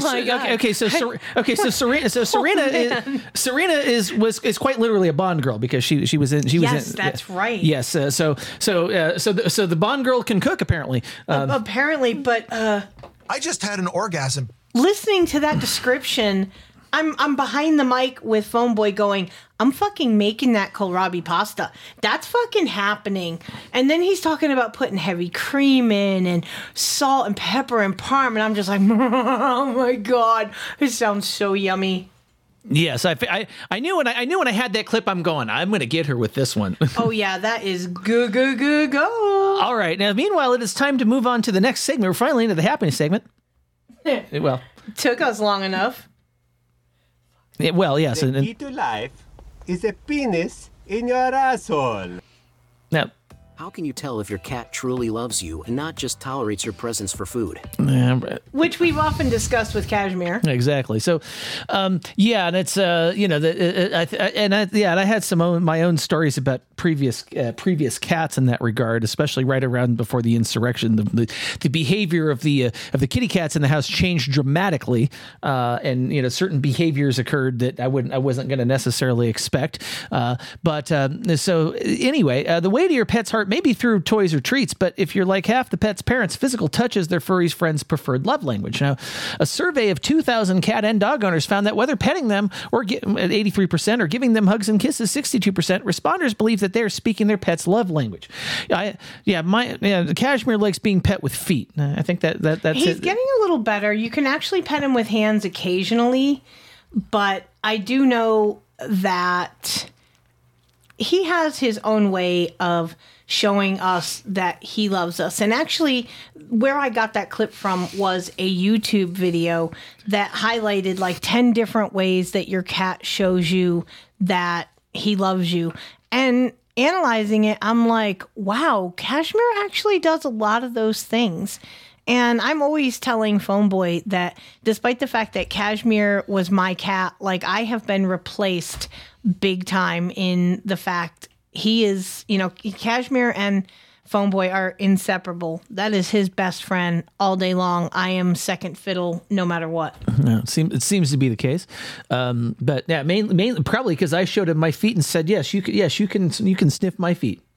Yeah, and the fact that, like, one of the things in the video they talked about was your cat sleeping on you. And just this morning, I accidentally kicked Cashmere because I brought my leg down really quick on the bed and he was sleeping on the corner where he usually does. And I immediately was like, oh, I'm so sorry, Cash. I didn't mean to kick you. Da, da, da, da. He gets up, turns around, and lays on my foot and just stares at me and then falls back to sleep. And I'm like, well, fuck, I can't move now. Exactly. So, yeah, now almost 2/3 of so the next most popular pet love language is quality time, 27%, which included letting their four-legged friends sleep in their bed, playtime, and bring their pet along when they can. Now, sounds like us. Yeah, and almost 2/3 of those surveyed believe that they share the same love language with their pet. Now, conducted by One Poll on behalf of Nulo Pet Food, the survey confirmed that food still speaks volumes to pets, and that 53% of owners aim to serve high-quality meals. We certainly do. Yes. Pet parents take showing affection seriously, with 95% of pet owners believing their pet knows how much they love them. Now, at the same time, 65% of respondents say they are on the receiving end of affection in the form of their pet following them around all day, sleeping next to them in bed, giving kisses, and playing with them or their toys. Now, almost half of pet owners believe that their pet views them as the best friend, and 42% agree that they see their pet in the same way. Now, I've said that numerous times to Cash. I'm like, you my best buddy. Yeah. Not only are they speaking their pet's love language, said Heather Eckhoff, Nulo's Director of Research and Development, they're going above and beyond to provide optimum care and nutrition to ensure the healthiest and happiest lives for their pets. Oh, anyone who has a pet that they truly love is going to do everything they can to make sure that their fur baby stays healthy and happy. And that is, that does include us. That's right. We definitely feed him species appropriate food, and we're pretty. We've even transitioned where his treats are even grain free and good for him. Yep. And he has conversations with you over the roast beef from Costco.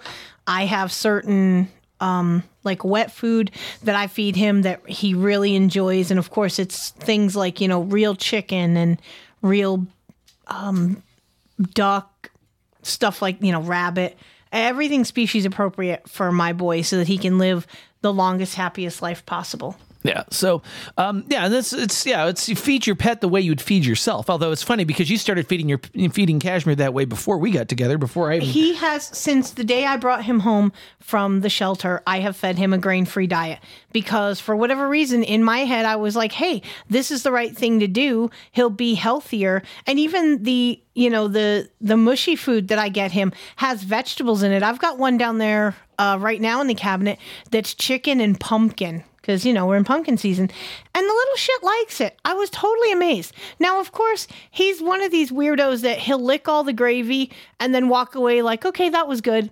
Then in the middle of the night, when you don't see his sneak and creeping ass, he'll eat half or 3/4 of the chicken and vegetables that's in the bowl. He does the same thing with the freeze-dried chicken treat that we get a big bag of, they're actually chicken cubes for dogs, but they're bigger than the ones for cats, and they're the exact same thing. So we're like, well, fuck, value for value here. We're going to get the ones from dogs, and then we just break the pieces of chicken up into 3 pieces, and that's a snack for him. And again, I'll pull it out, I'll break it up, toss it on the floor for him. He'll look at me like, fuck you want me to do with that? But then later you come back and where'd the chicken go? Yeah, we know in Cashmere's tummy. That's right. So now we also know this is now it's time for this for the next story. We know that.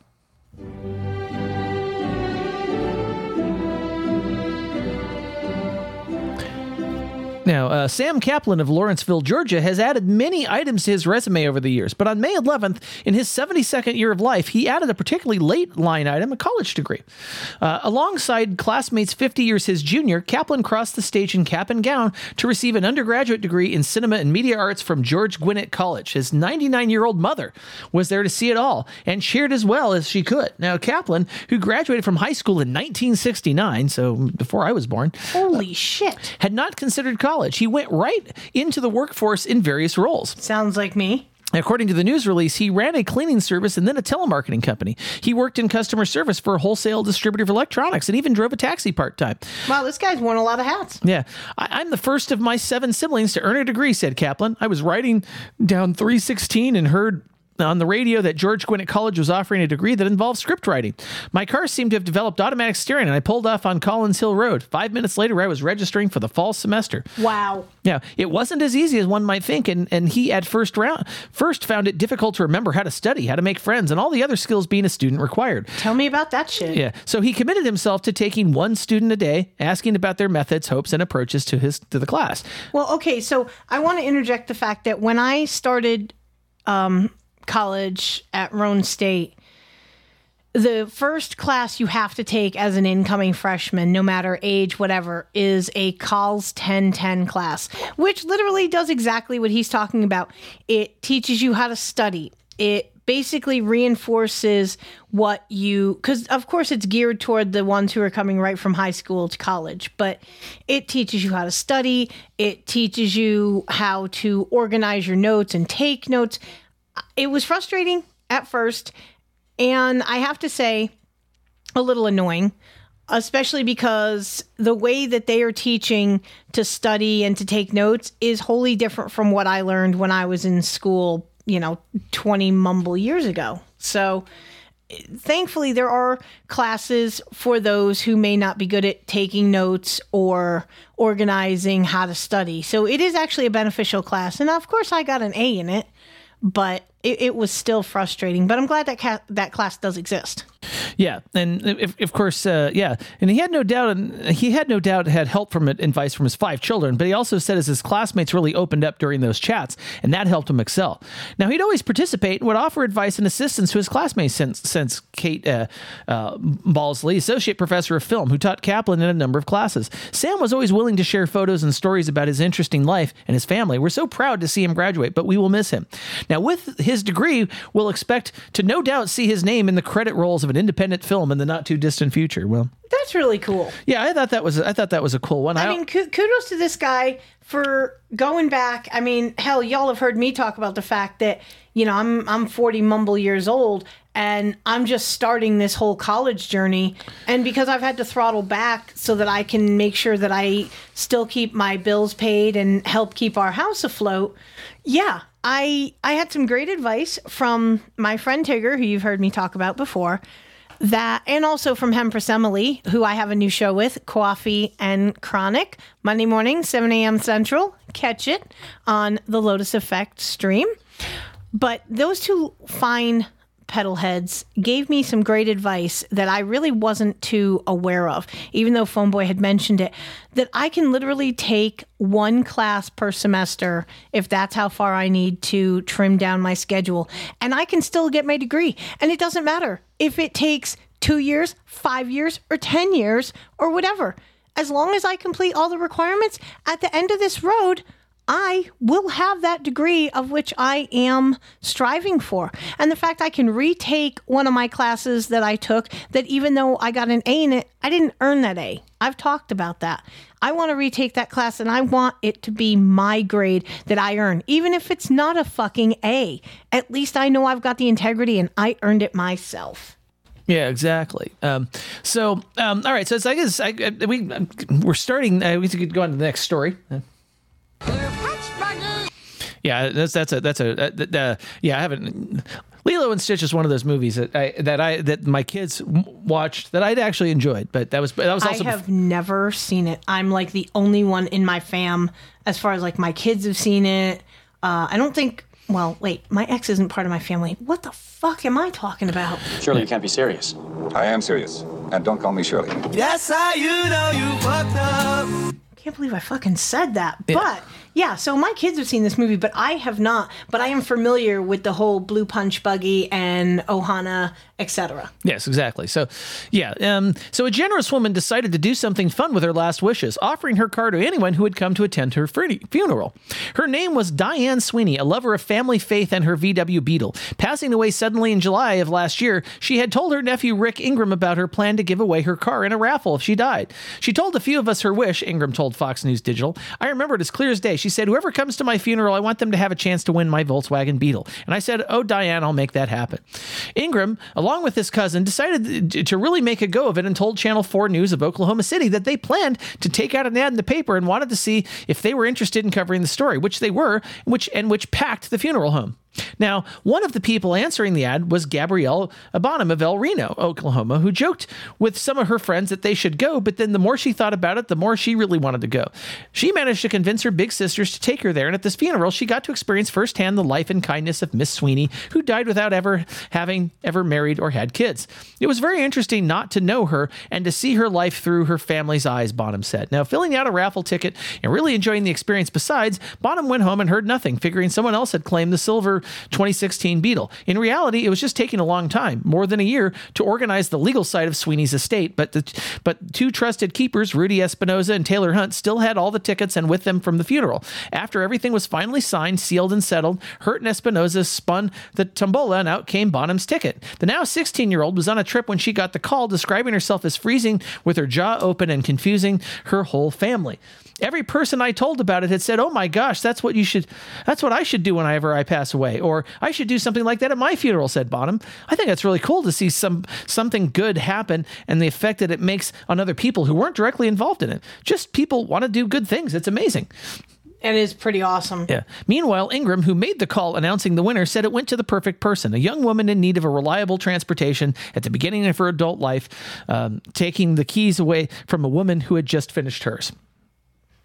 Yeah, I mean that's quite a that's called paying it forward. You know, I like Hell that. Yeah. Yeah. So I love that. Yeah. Meanwhile, we got one more story here in this segment.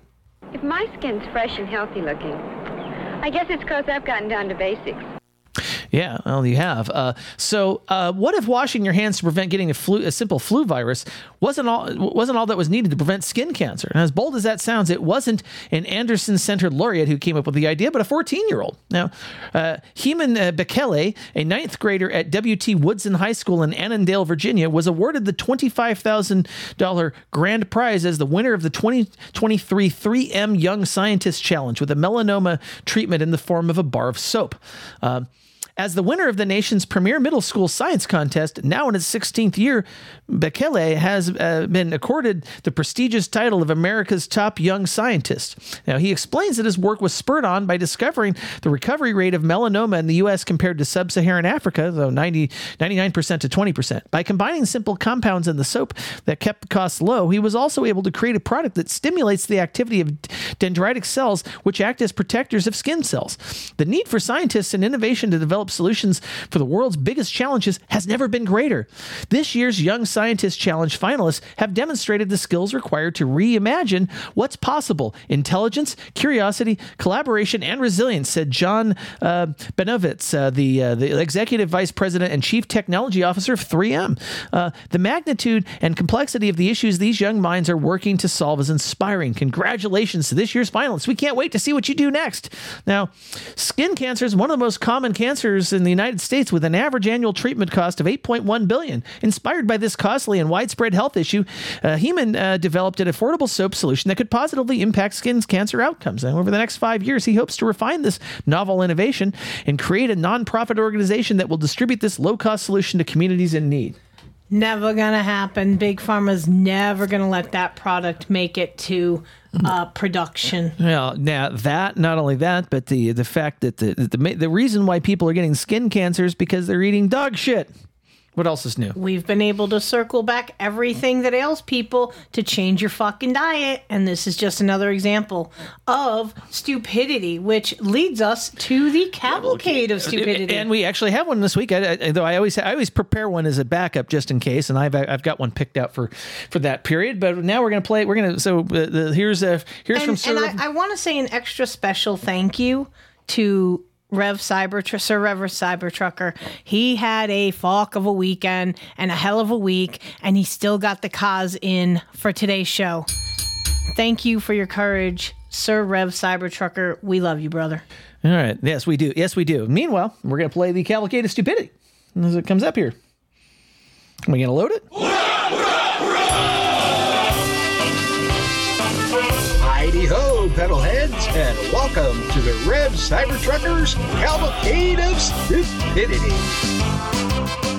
As we continue our comedic exploration of Halloween, I'm going to go back to the Merkins again. And this time, they are paying homage to Jason Voorhees of Friday the 13th. Now, the Merkins have masterfully crafted a musical narrative that pays homage to the terror-inducing legacy of Jason Voorhees. So tighten your grip on reality and let the music immerse you in a world where every beat echoes with the ominous promise of fear. Bullshit! So prepare to be thrilled by the Merkins as they bring you their track, Jason Voorhees, Every Life I Take.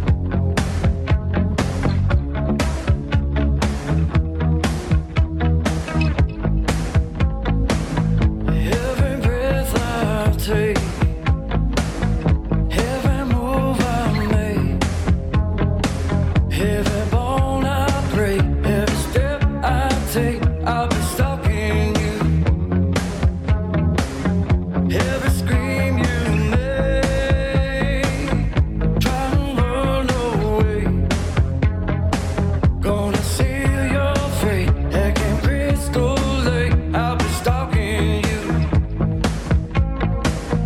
On a killing spree, you will die by me. On the shores of my lake, with every life I take, every move I make, every neck I break, every step I take, gonna seal your fate, I'll be stalking you. Mama's gone, I've been lost, got an ugly face. I can't deny it, you can't be Emily. You let me drown when you knew I don't swim great. I felt so cold and I long to just be safe. I keep crying, mommy, mommy, please. Yeah, anyway, so we'll play the full version of that, plus the song it's parodying on Studio 33. It was a really good one. Thank you, Rev Cybertrucker. Fantastic. Yes, it is. Now, okay, so we are to the Toast and Jam segment. We probably need to come up with a clip for the Toast and Jam segment. You know what? I really think we do need to. Yeah, because that's about the only segment, and we've now that we've even added the segment, we have not put a clip for Toast and Jam. It's kind of just the take a break from pushing buttons. I think that's Shameful. Yes. Okay. So meanwhile, so what do you have from rideshare this week? I think your first story on rideshare. My Phoenix first rant incoming. I'll just warn you. Yeah, my first story is definitely a rant. So I had scheduled 2 rides last night that paid better than $30, which for me makes me very happy. It's a good amount of money for not a lot of work, not a lot of time invested, because of the, where it's going from and to, etc. So this ride was supposed to pick up at the airport. Now, I had been online the entire time, and approximately 1 hour before the pickup time, there is a filter that is set that the only rides that you will be offered are rides that won't make you late for your pickup. Now, the problem with this is that I had this filter set. The pickup was for like 10:15 or something insane like that. No, I'm sorry. The pickup was for 8:55, now that I remember it. And it's getting close to 8:55, and I've already seen the message that says that the filter is on and you won't get any rides, that yada, yada, yada. And along the way, I had picked up a $3.50 bonus, which would be added to the amount that I would make for the ride. Well, first, the filter doesn't fucking work, and it offers me a ride that would definitely make me late for this pickup, so I decline it. Takes my fucking bonus amount away. Then if that's not enough of an insult to the injury, it never dispatched me. It kept giving me the fucking message, preparing ride request, and then it just dis-a-fucking-peared. So that really pissed me off. And then the next ride, see, their tech is so fucked that it does not realize that, okay, there are ways where if you're going to overlap rides, it will not let you take the one that would cause an overlap, which is good. The problem is the algos are not set up to where it can figure out, this is the ride that we are offering you. This is the time you need to be online on your way, or on the app on your way to this pickup. This is how far away it's going to be. The algos need to figure out that there's times when if you take this particular ride, which it should not be offered to you if that's the case, that you're going to be late for being able to head towards your pickup. There's a lot of shit with Lyft that's getting on my fucking nerves. And the fact that this is not the first time that they have taken a ride that was worth a good amount of money and just fucking poof, bye-bye. And I was furious because I had my night planned out. I would have been able to be home earlier than I was because I had decided that these other two rides, you know, the one they fucked me on and the one I would have been late for, those would have been the last rides for the night. And I could have been home at a more decent hour. Nope, didn't fucking happen. So that's my rant on, if you're going to have something, how about make it where it fucking works. Yeah, good luck with that. I know. Asking way too much. Yeah, well, what I suspect happened now that because we were ranting about this live on Rideshare Radio last night to a degree. As I'm thinking about this, now that I'm hearing this story again, I'm thinking I think the ride disappeared, but it wasn't necessarily something that could but not everything was up to date. There, and the problem in these I can actually explain probably some of the, or at least at a high level, some of the technical issues that go on with stuff like this, actually. Right. And so a lot of caching going on, right? Because there's many servers, they're all talking to each other and they're not always all up to date with each other. And so sometimes you end up with one part of the application stack, which is a lot of different moving parts on a lot of different servers and that kind of thing. One part one part has been updated, but the other part isn't updated, and so you end up with this weird situation. Now Lyft should be able to make their shit actually work so that it knows how to deal with this kind of a situation. You would fucking think, especially because of the fact that I refreshed the app several times. I even restarted my phone, and it just did not, Yeah, there exactly. So it was a problem on the back end, clearly. So, but I'm guessing that's probably what happened here. It's based on the description of this. Now thinking about it and not also being like excessively fucking tired. Which it's been a long week, folks. This is true. Now another thing about rideshare is that I had a ride last night. It was actually a fantastic ride, and I'm going to send the video to Phoneboy so he can upload it to the chapters so that you all can see.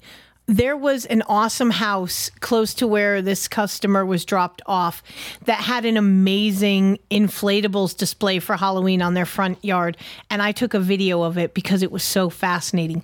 But the point of this story is that during the conversation with this rider, he was telling me how his daughter was at college at BYU. And she was talking to him and saying that people were, he asked her opinion on what was going on over in Israel.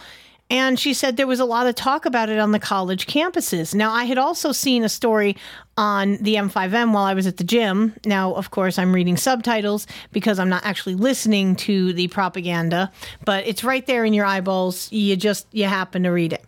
And I'm kind of glad I did, because between the conversation with him and having watched the M5N bullshit, basically what we're hearing is that on these college campuses, there's a lot of support for Hamas.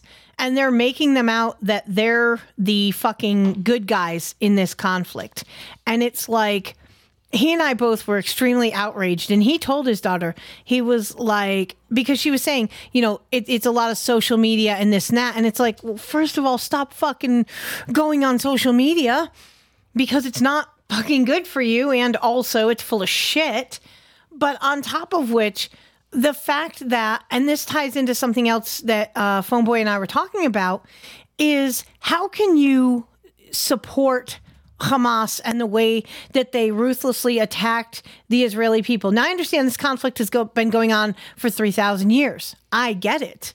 But that does not negate the fact that how can you sit there and propagandize these college students that Palestine are the good guys?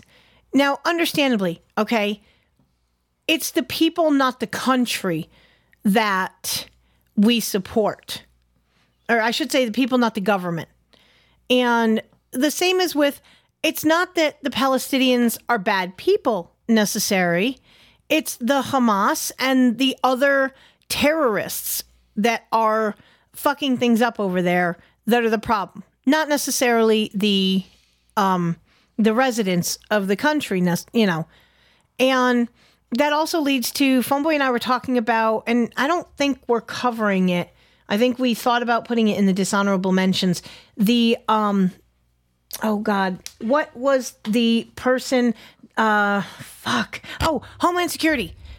This dumb bitch working in Homeland Security literally posts, was it on Facebook? It was some social media platform. I don't know which it was, but basically posted online somewhere that that supported, you know, fuck Israel, right?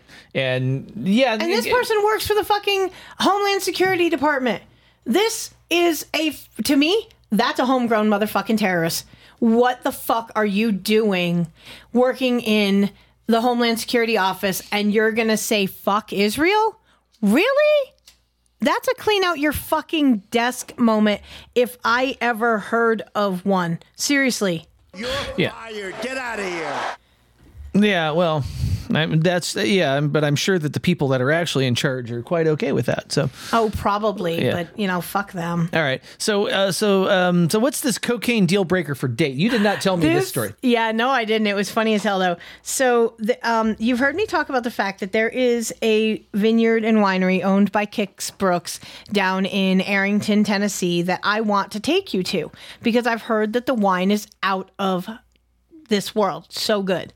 And of course, because, wine is kind of a thing that we do, I think it would be awesome. But nonetheless, so I had to make a pickup down there. And I swear to God, almost every time I go down there, if I'm picking people up, it's a fucking 4-pack. There's going to inevitably be somebody in my front seat. So it's these 4 young girls. I mean, obviously, over the age of 21 because they're able to drink. But they're from Miami. And they were having a conversation, and one of them in the back was talking about a guy that she was dating and that she broke it off because instead of spending time with her, he wanted to do cocaine.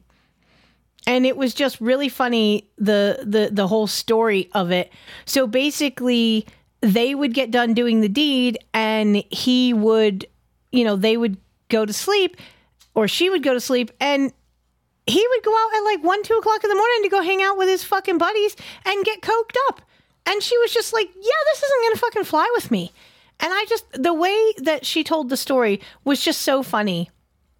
And I thought I would share it with you all because, apparently, cocaine was what was the bridge too far, if you will, for her. And apparently she's thinking about getting back together with him because he's matured and he's not doing that anymore. So, good for her. There were also several other conversations that were absolutely insane. There was one that stuck out that I have to tell you really quick about that I did not even list for the segment.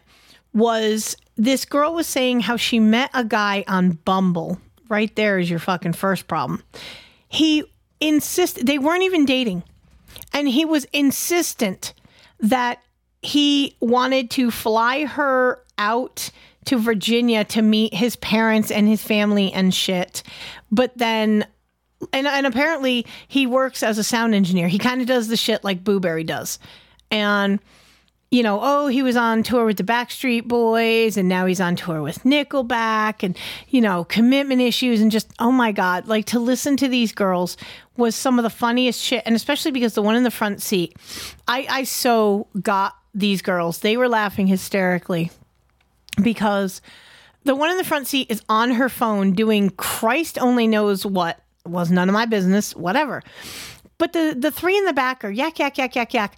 And the one in the front will occasionally pick her head up and be like, he what? And it's something the girl had said like 5 minutes ago.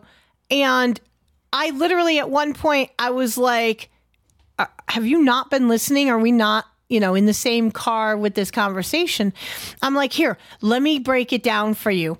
And I'm like, da da da da da da da da da da da. And the ones in the back are dying. And I looked at the ones when I got done, like doing the whole rapid fire thing. I'm like, did I miss anything? She was like, holy shit, no, you got it all.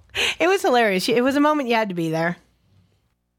All right. Well, all right. So, but meanwhile, what she had to be there for is, so Kashmir. Okay. So we were laying in bed. Was it last night or was it It was last night. It was actually last night. Cause So one of the ways that Kashmir, so we closed the door in the bedroom, at times, and we were in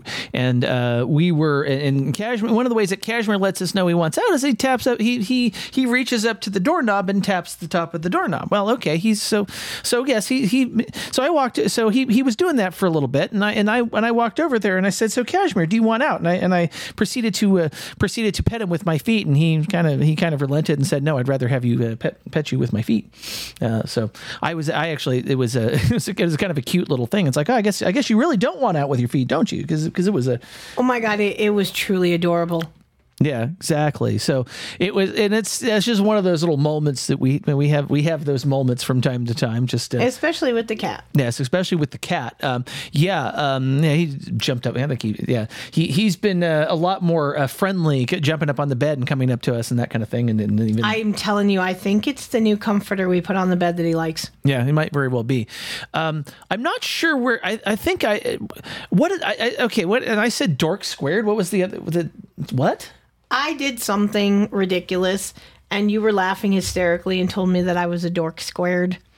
Yeah, that's what I did. Yeah.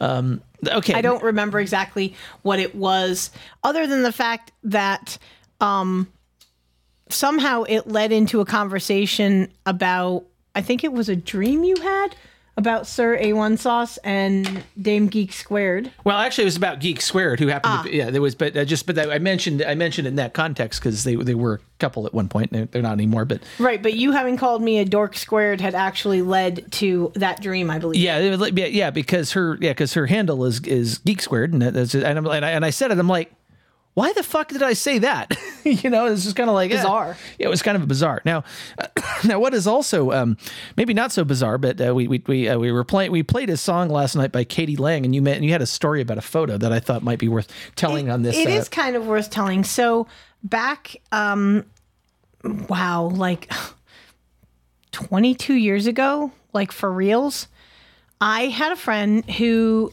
lived in North Hollywood.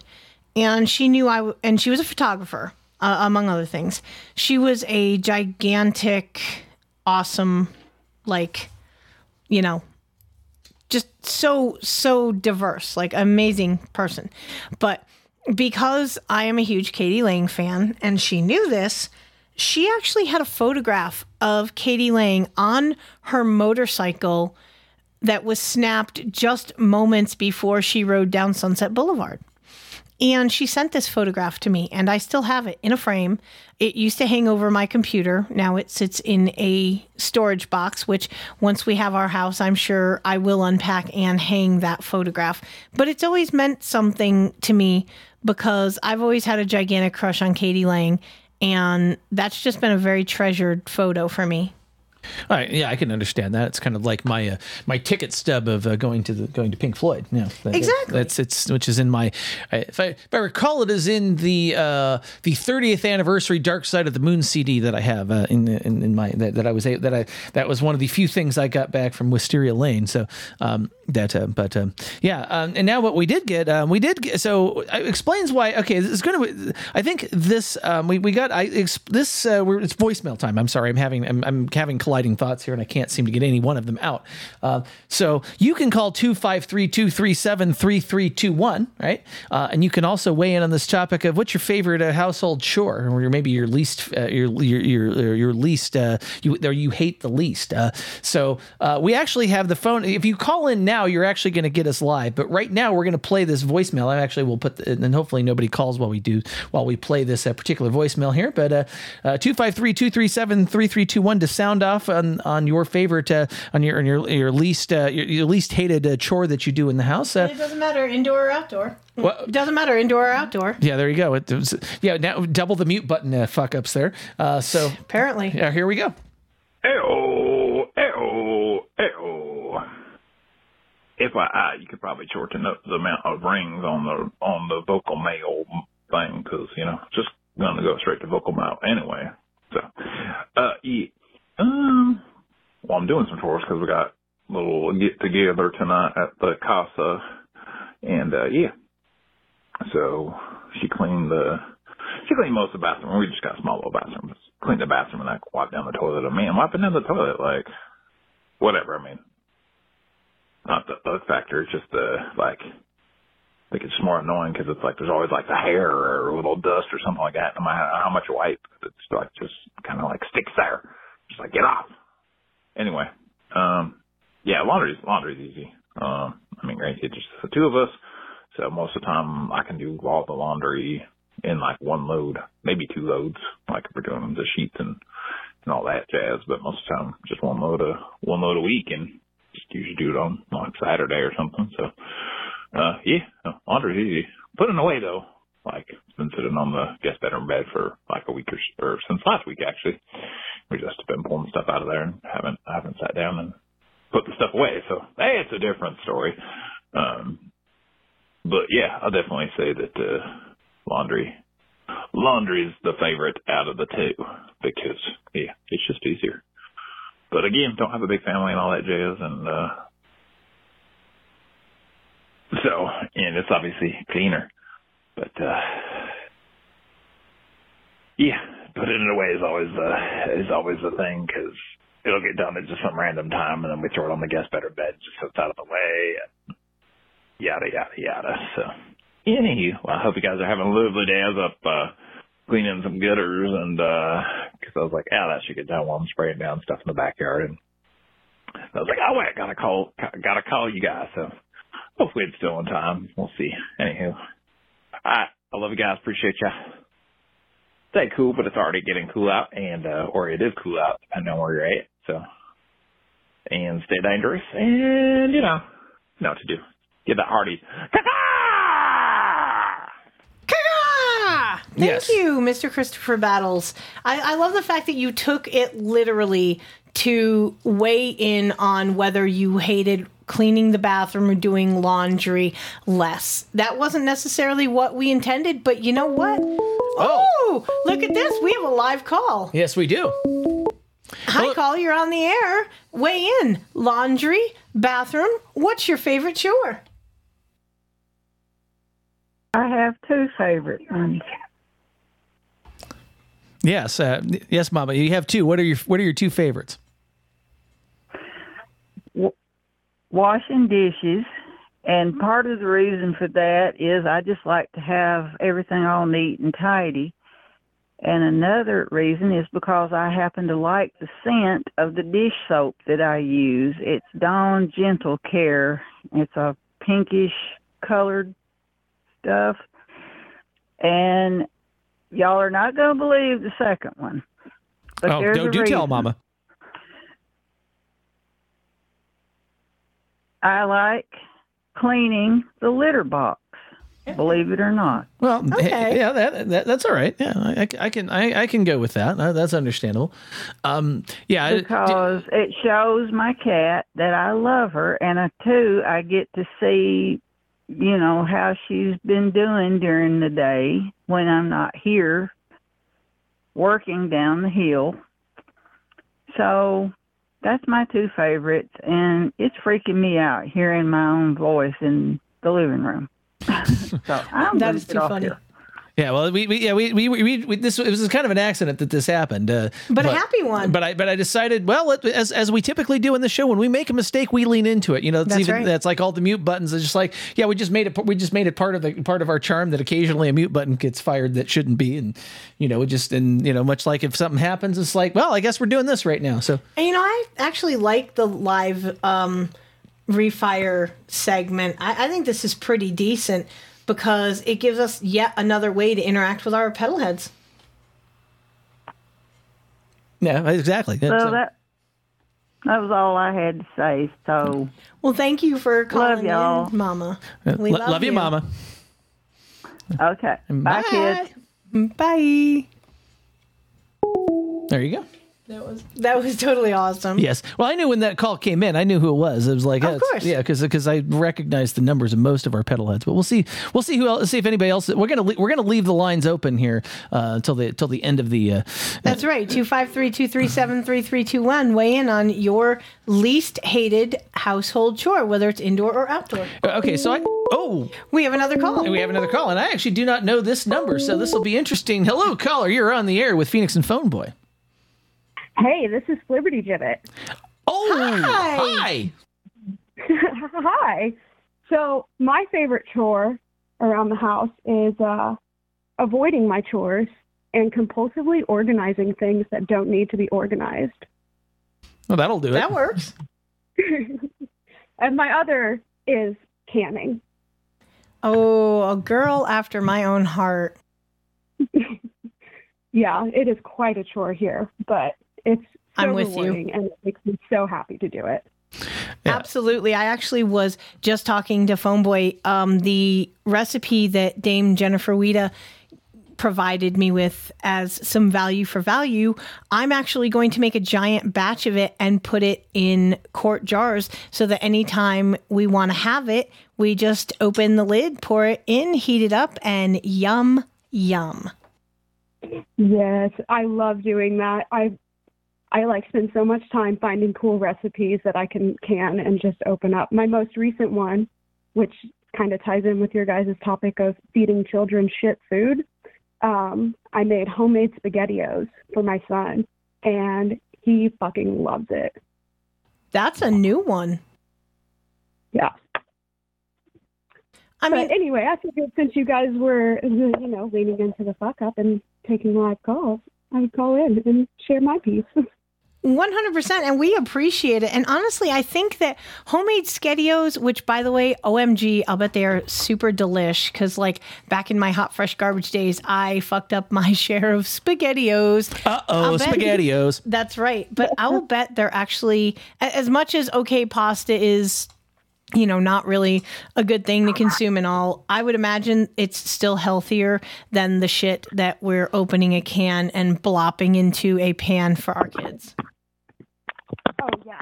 Well, and like my SpaghettiOs, I use my canned tomatoes, my homemade chicken broth, fresh veggies, fresh basil. And so, pasta's not the greatest, but at least this kid's eating loads of veggies with it. So... Yeah, and the sauce isn't full of a lot of hot, fresh shit either. Sadly, my basil plant died. My rosemary's doing well, but my basil just was not happy with me, and I'll have to purchase another one. But since it's getting kind of cold, I'm thinking I might want to pull the plant indoors to keep it from dying once we have frost and whatnot. Yeah, which is going to be soon. It is. It's getting kind of cold, but we do appreciate you weighing in on our refire topic. Thank you so much. Thanks. All right. Bye, guys. Bye. Bye. Well, there you go. This is fantastic. Keep it going, pedalheads. 253-237-3321. Tell us your least hated chore, like this person in the voicemail. Oh, we already played that voicemail. We don't have another voicemail? No, but we never. I'm hurt. Yeah. Yes. Okay. So here, but I did have to weigh in on my own. We do. Yes. So okay. So it's interesting. I had a story about this, and is that the chore that at Wisteria Lane, the chore I did was the bathroom, and I will tell you why I did the bathroom, mainly because the reason I enjoyed that particular chore is because it was because I did the master bathroom, which is the biggest bathroom, and everybody else was generally not anywhere near there when I was up there. So that was the reason I liked that chores because it got me away from everybody else. It's too bad you couldn't take the opportunity to take her toothbrush and rub it on a turd and then, put it back in her holder. That would have been just a search, but I guess maybe that's just the fierce, sick me. Yeah. Now, these days, I'm always cleaning up the kitchen, and I have my own. The dishes are something that generally get done because, I don't like letting dishes sit around. I've got my own. I had a battle with my dad when I was growing up, and we went 2 weeks without doing the dishes, and I eventually just did them because he couldn't. I don't know. It was almost a battle of wills as to who would actually do the dishes first, and so after that, I'm like, I'm not letting that happen again. So that was kind of my scary part of that. So probably I won't say my favorite chore, but one that always gets done is dishes because I don't like that kind of stuff. Now, in terms of was it bathroom or what was it bathroom, laundry, vacuuming. Yeah, exactly. I can't remember what we said, but vacuuming is pretty much your chore in the house, though. Yeah, and anyway, the bathroom. I don't know. I still kind of like cleaning bathrooms because it's a very small space, and at the end of it, you can look at it and go, yeah, it looks pretty good. I agree. Cleaning the bathroom does not really offend me, especially because I get down and dirty when it comes to making sure that my toilet bowl is very clean. We go through a few step process. Cleaning the toilet takes a good probably 10 or 15 minutes to make sure that the bowl is clean, the rim is clean, seat, lid, back of it, tank, behind the place where your butt falls, because God knows that little space between the tank and the toilet seat. Ladies, help me out here, since we're the ones who usually clean the bathroom and, the toilet specifically. Can we not get men to understand that your little pubic hairs, they fucking fall in that spot, and your aim isn't always that good, Fireman Bob. Like there's a little pee that gets back there. Sometimes a lot of pee. Now, and trust me, yeah. And I know if I do that, I immediately clean it up because that's pretty disgusting. And also. Right in front of the toilet and down the front of the toilet bowl is another place that often catches hell by you guys. Yeah, I had that issue with my son, I think, because yes, their bathroom was kind of disgusting, probably for that reason. So anyway, what's your favorite chore? Honestly, I don't have a problem doing most any chore that we have in the house because I resigned myself a long time ago, being an only child and responsible for a lot of the chores around the house. I just kind of made peace with the fact you just do it and you get it done and then it's fucking over. Like, I can remember being young and dishes was always my chore. And we didn't have a dishwasher. The dishwasher was named Phoenix, let me assure you.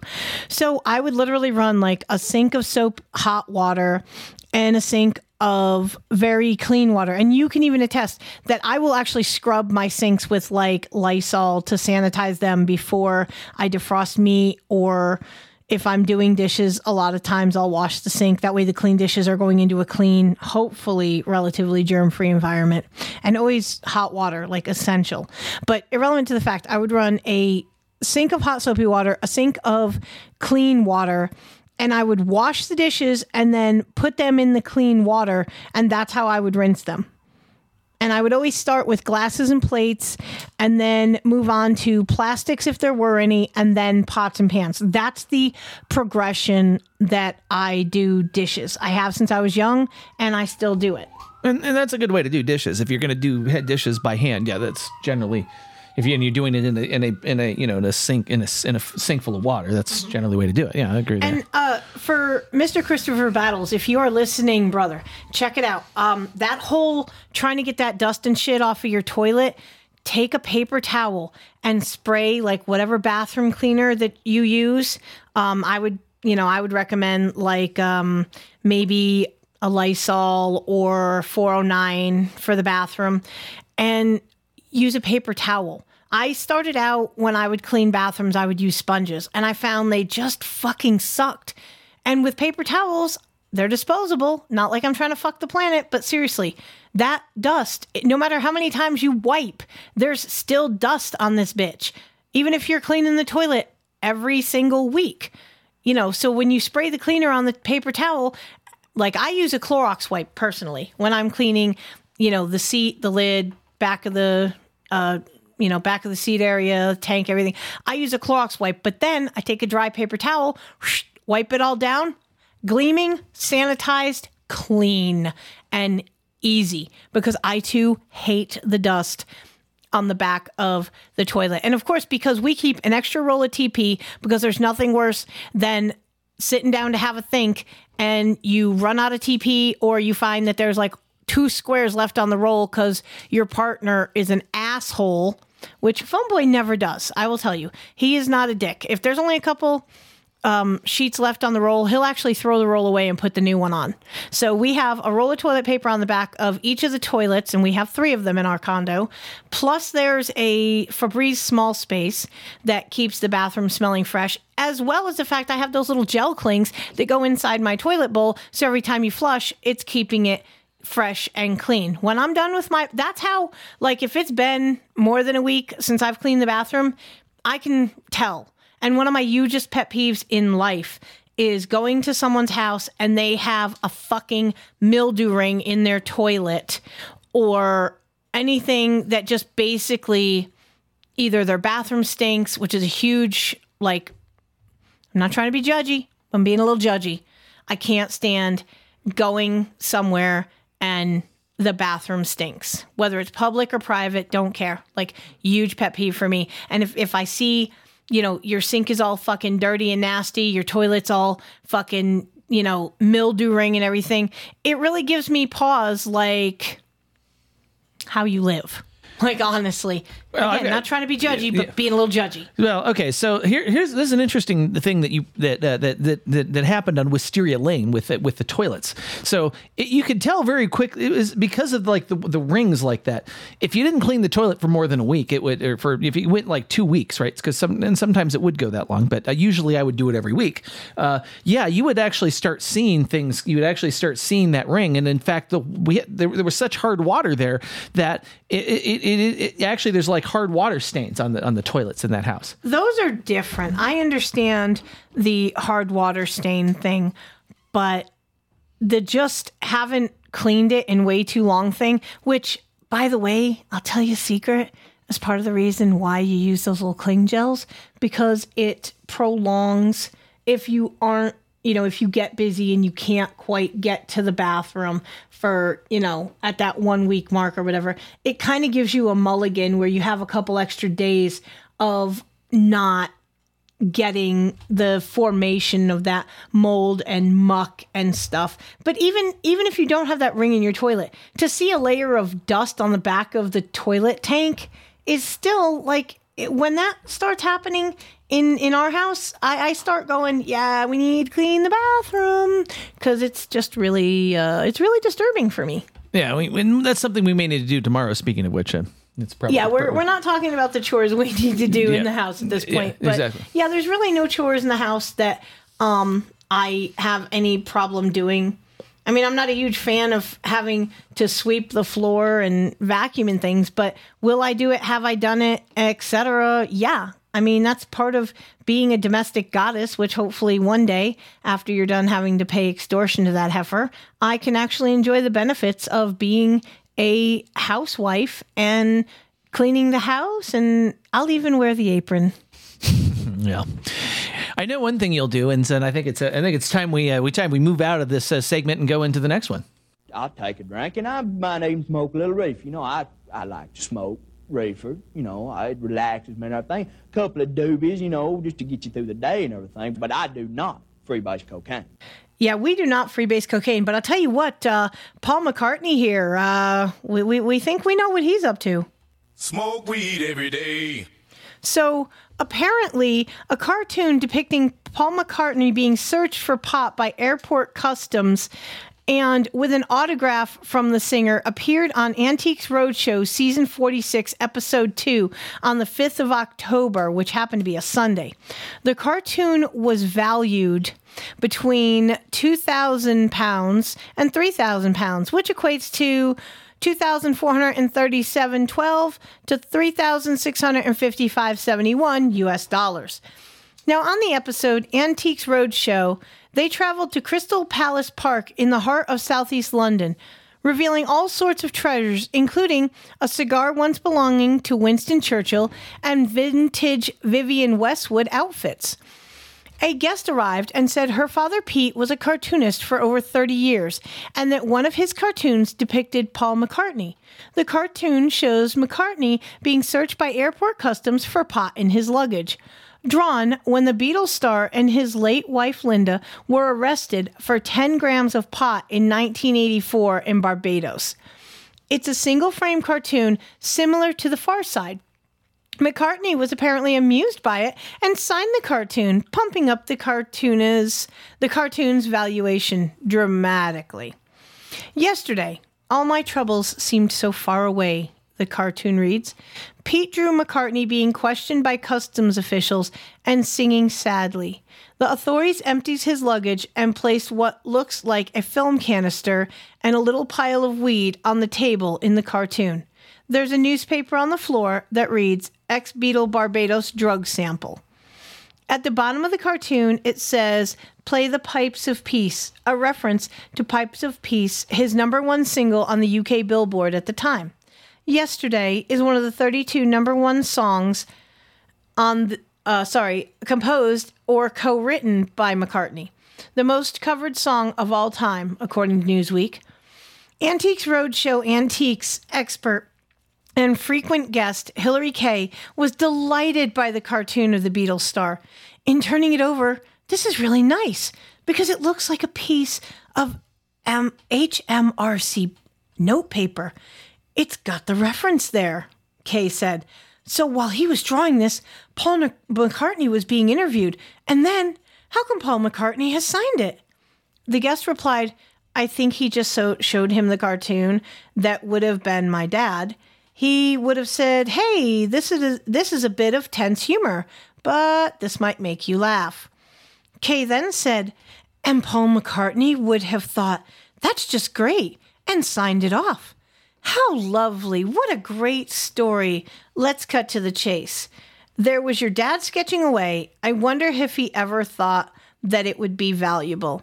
The guest replied, he wouldn't have done, and I can tell you why. My dad hasn't signed it.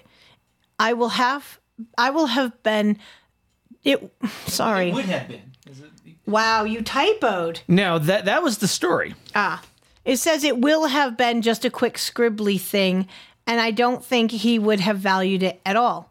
Kay said, well, the market value is high because it's a very interesting incident in McCartney's career, and it's too good a story. I think we're talking about at least £2,000 to £3,000. And I hope that your dad would be really proud. The daughter said, I think he would. And I think he'd be proud that I've done this today. Well, it's a fun little Beatles story. There's it's like, okay, is it any secret that he smoked pot? I mean, no, I think we all knew it. I think we all knew it. I mean, they probably did a lot of other hard drugs too, but yeah, this is. Oh, I guarantee you, you're not going to convince me that Lucy in the Sky with Diamonds is not about LSD as everyone suspects. Yes. Meanwhile, I think it's time for the other higher consciousness story that we have. I was gonna go to class before I got high. Yeah, well, apparently a recent study has found that Oregon middle school students received office disciplinary referrals, or ODRs, for substance use offenses 30% more often after legalization of recreational marijuana relative to comparison schools in other states over the same period. So the school years 2012 to 13 to 2018 to 2019. So the 12-13 school year against the 18-19 school year. There were no statistically discernible changes in high school ODRs. Now, recreational use by adults was legalized in Oregon in 2015. Along with everything else. Well, more recently, yes. Researchers examined the extent to which legalization of recreational marijuana is linked to the number of middle and high school students who are caught in possession of marijuana in schools, as well as the impact of having marijuana outlets within walkable distance of schools. Now, oh, Jesus Christ. Tell me this is not a total ploy to try to get these businesses shut down because, ooh, they're close to the schools. What the fuck is middle school students doing with weed to begin with? You know, not asking for a friend. Okay, so in Washington State, I mean, this is okay. So in Washington State, I did go into in order to even enter the pot shop, you have to show ID. Yes, you do. I remember that when we were there. Yes. Not only that, you also have to and so I'm trying to figure out how a kid, you know, are Oregon's rules so permissive that it seems like it because they've just basically decrim or legalized every fucking thing. Doesn't matter. Mushrooms, weed, LSD, heroin, like fucking mazel tov. Go do whatever the fuck you want to do. And now they're making it legal. Okay, let's back up for a second and use those things called a brain. This shit is still federally illegal. Schools get funding from the federal government. So I'll ask it. The obvious question, how the actual fuck are they able to allow this in their schools when schools are supposed to have a zero tolerance policy? And you can literally be arrested for possessing this shit on school grounds, legal or otherwise. This to me reeks of, you know, that all famous bullshit. Now, they used, so researchers examined the extent to which legalization of recreational marijuana is linked to a number of I think I already read all that. So they used school records on ODRs for offenses related to substances other than tobacco and alcohol. They compared the change in substance use ODRs in Oregon schools before and after legalization of marijuana for adult recreational use with matched comparison schools. The comparison schools were selected from states that legalized marijuana after the study period. Now, the results of this study, led by Gulkin Sill, PhD of Oregon Research Institute and the Center for Evidence-Based Policy at the Oregon Health Sciences University, were published in the journal Health Economics on October 6th. Now, interestingly, the legalization associated changes in the substance use ODRs in Oregon middle schools were observed only in schools with a marijuana outlet within a 1 mile radius. Why is that even fucking allowed? That is kind of one thing I might be, you know, that I think that's what I'm saying. Yeah. So that's a whole different discussion right there. Like within 1 mile, I think I know in like, Washington, you can't actually have it within a certain distance of schools for that exact reason. I say, and not to be a bootlicker, what part of federally fucking illegal are we not seeing? I mean, come on, I get it. Okay. I would much rather have students of a particular age on edibles to help with their medical conditions like epilepsy, maybe ADHD, etc. But allowed to smoke it where, it's going to be, I'm sorry, but I think it's much worse on your body smoking it as a youth than I do with the fact you can control the dosage much better with an edible. That's just my 2 cents. Yeah, so it is, but yeah, it was just I think I saw some other stories about issues with youths in consuming this in states where it's legal to acquire. Now, of course, there's nothing that prevents an adult from acquiring it and getting it to a kid. No, there, as your parents, demonstrated it. Parents don't always make the right choices. However, here's my thoughts on this: is that all the pot shops that I've been to, bona fide pot shops, you have to show your identification. Colorado, Washington, and I would imagine that when we go out to California, we're most definitely going to be visiting one of those particular shops. But I'm pretty sure we'll have to show identification when we go there for purchase. So I'm just really perplexed how I get, much like weapons. Okay, we're not going to get into that. I think these kids are getting their hands on this shit from black market or friends. I don't necessarily think they're getting it from their parents unless it's like a medical situation where, the doctor prescribed whatever. But again, there's still black market out there, and more appropriate to this story, it's still federally illegal. how the how the schools are getting away with this, how the government is not making like a gigantic shit fit about it. Like, hi, what part of fucking illegal are you not understanding here? We're gonna take your funding away.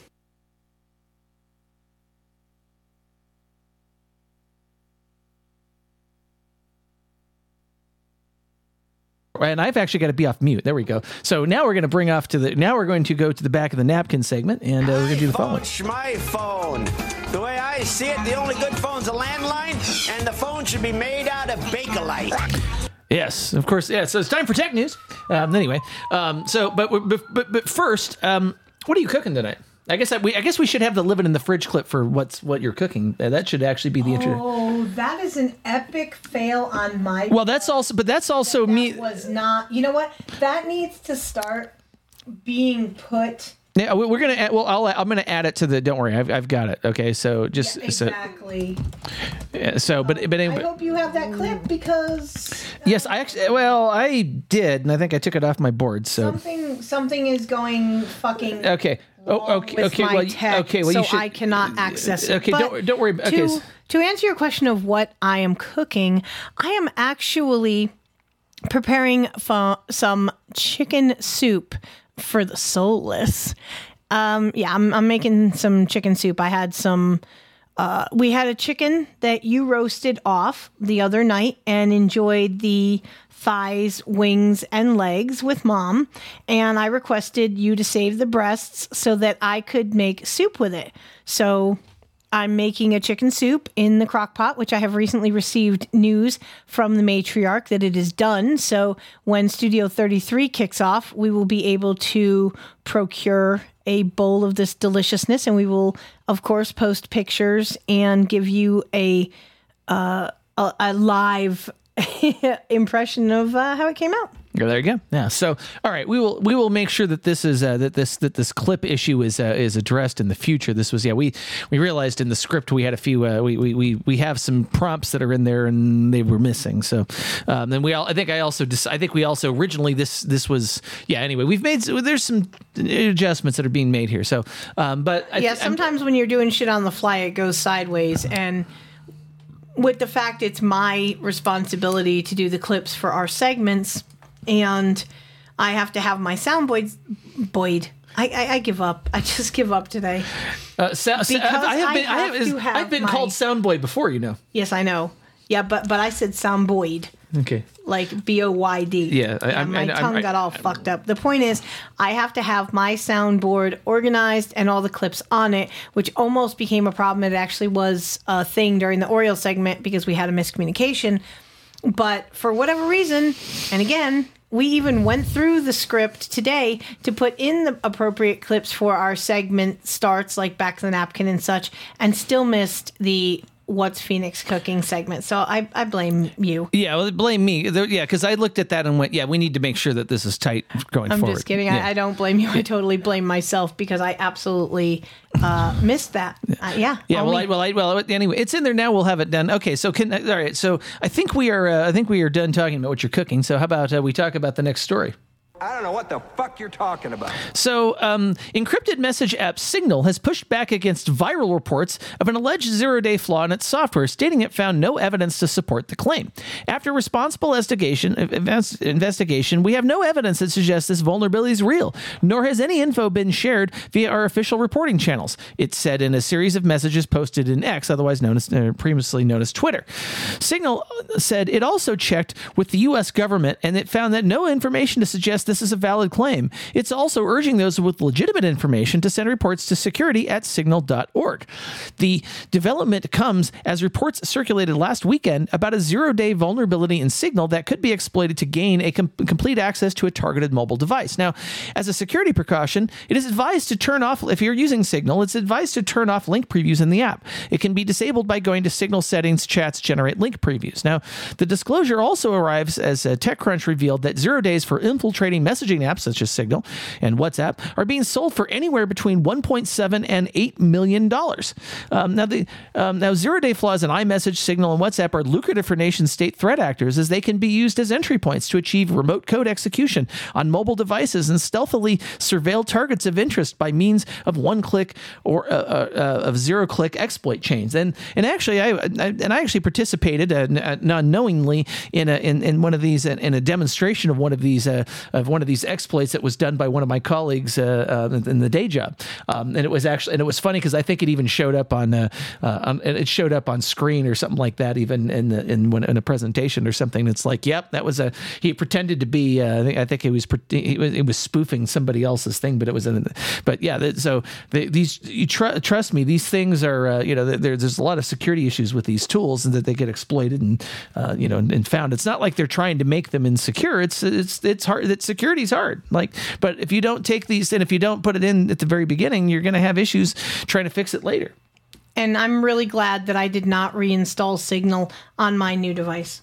Yeah. We're not, I don't think we were using Signal for a very specific reason, namely that you were running Android when our situation. Yeah, we no longer have a need for Signal as we can just FaceTime each other because we're both in the Apple cult now. And also most of the time I can just reach out and touch you. The old callback to what it was it AT&T? Yes, reach out and touch someone. Yes. Yep. Yeah. We're old. We're very old, but yeah, I mean, most of the time I can just reach out and touch you. Otherwise, I can call you on the phone or FaceTime you. That's right. And not have to worry about a wicked ex being like, "Who are you on the phone with? You're cheating on me." Yes. Yes, that was my impression of his fat ex. I don't fucking care. Yes, I thought it was an impression of your own ex. Ooh, savage. Anyway, okay. How about you play the next? Wow. How about you play the next clip? Absolutely. Yes. Now, so that was the audio logo for T-Mobile, or the old. They use a slightly different version of it now. But last week, T-Mobile annoyed customers everywhere by not only informing them they'd soon be facing a steep price hike, but by pretending it wasn't actually a price hike. The company announced it would be moving customers to a more expensive plan unless they opted out, hoping that users wouldn't notice the change. Leaked support docs show reps were told to lie to customers about it, which is, yeah. But users say the new benefits suck and aren't worth the headache. They also said that the head fake violates the company's previous pledges not to raise rates, which were used for years to pull customers to T-Mobile from AT&T and Verizon in the first place. Yeah, T-Mobile also bought Sprint. Sprint became T-Mobile, and Sprint sucked to begin with. So now that they are T-Mobile, and T-Mobile sucks twice as bad as Sprint, it's just a giant suck fest.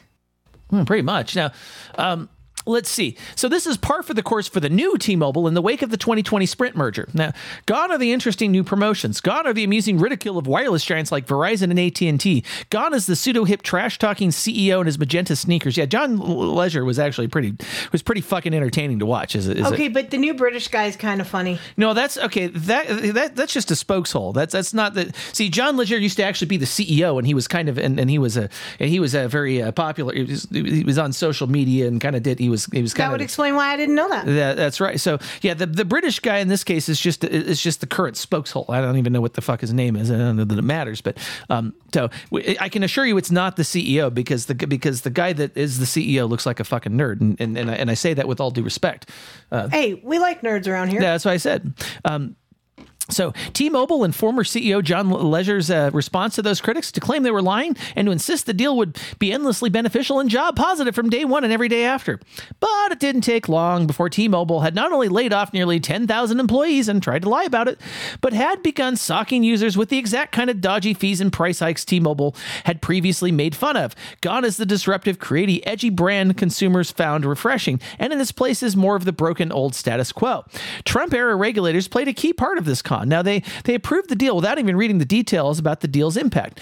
They then concocted elaborate but clearly doomed fix involving Dish Network designed to provide flimsy policy cover in the press. Yeah.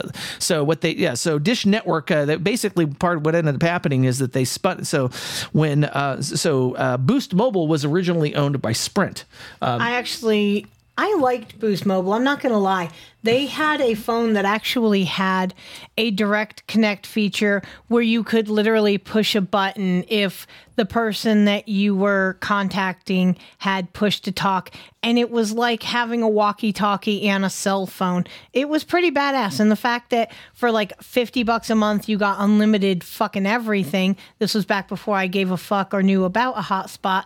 I thought it was a pretty decent thing. Was the coverage great? No. But then again, it was a prepaid cell phone plan. What did you expect? Yeah, well, that was the old Nextel phones, which were phenomenal at that. Yeah, they fucking were. Yeah, they were. Yeah, I actually might still have one, like in storage in a box. If I come across this thing, we'll definitely post it. Yeah, well, it probably won't work anymore. I can assure you that. But No. It's not about whether or not it works. It's just the fact of, okay, so I know that at one point in time you had a picture of like all these different phones that you had owned because you are like the phone guy. You are tech guru. I also used to work for Nokia. Let's be fair. This is what I'm saying. Okay, you were a Nokia cuck, and you posted a shit ton of their You guys have got to see the face he just fucking made when I called him a Nokia cuck. Money. I'm writing down a show title. It was just like, Jesus fucking Christ. Anyways, well, because you were a Nokia cuck, you have pictures of all these Nokia phones, and they were pretty badass, I'm not going to lie. That was the point of, if I can find this thing, just to take a picture and show people what it looked like. Not that I would think or give a shit whether it worked or not nowadays. Yeah, I'm not surprised actually that the whole. I'm glad. I had originally in 2009 when we were going through the acquisition to my current employer. I was trying to figure out how to stay in Nokia, and I'm very glad I didn't. And I sort of the universe seemed to guide me in the direction of working for the company that I've actually been working for, and with, and for more than 25 years. I can say that it lasted my marriage. That's for damn sure. And after how good they were for you when you were going through the major part and the beginning hell of that divorce, that's why I'm always hanging onto your leg. Like, no, phone boy, you are not going to move companies. You're going to stay with, Yeah, exactly. Exactly. We don't need to get into that necessarily, but anyway. So what happened? No, but I'm just saying that was one. That's a conversation you and I have had on a few occasions, not often, but at one time you had said, "Well, maybe I'm thinking about this or that," and I know I was really like, after everything they did for you when your world flipped upside down, that would be a huge dick move, because whether you want to realize it or not, you're quite important in that company. Everybody knows who you are. Ergo, why I say that after I get my degree, and if there is an opening that I qualify for, I am pretty sure that they will look at the resume and application, simply the words, "My boyfriend is phone boy," equals the fact that your boss knows who I am, your coworkers know who I am, and I've made a really good impression on them. And I'm pretty sure that one or more of those people I have met who are influential enough that when that application comes across the proper desk, there will be no question, "Oh, that's Phone Boy's girlfriend. Hired." Yeah, there's some rules about some of that stuff, but in general, yes, I think that's possible to do. It's just a question of exactly where and that kind of thing. But again, this is in a future in which does not yet have an existence.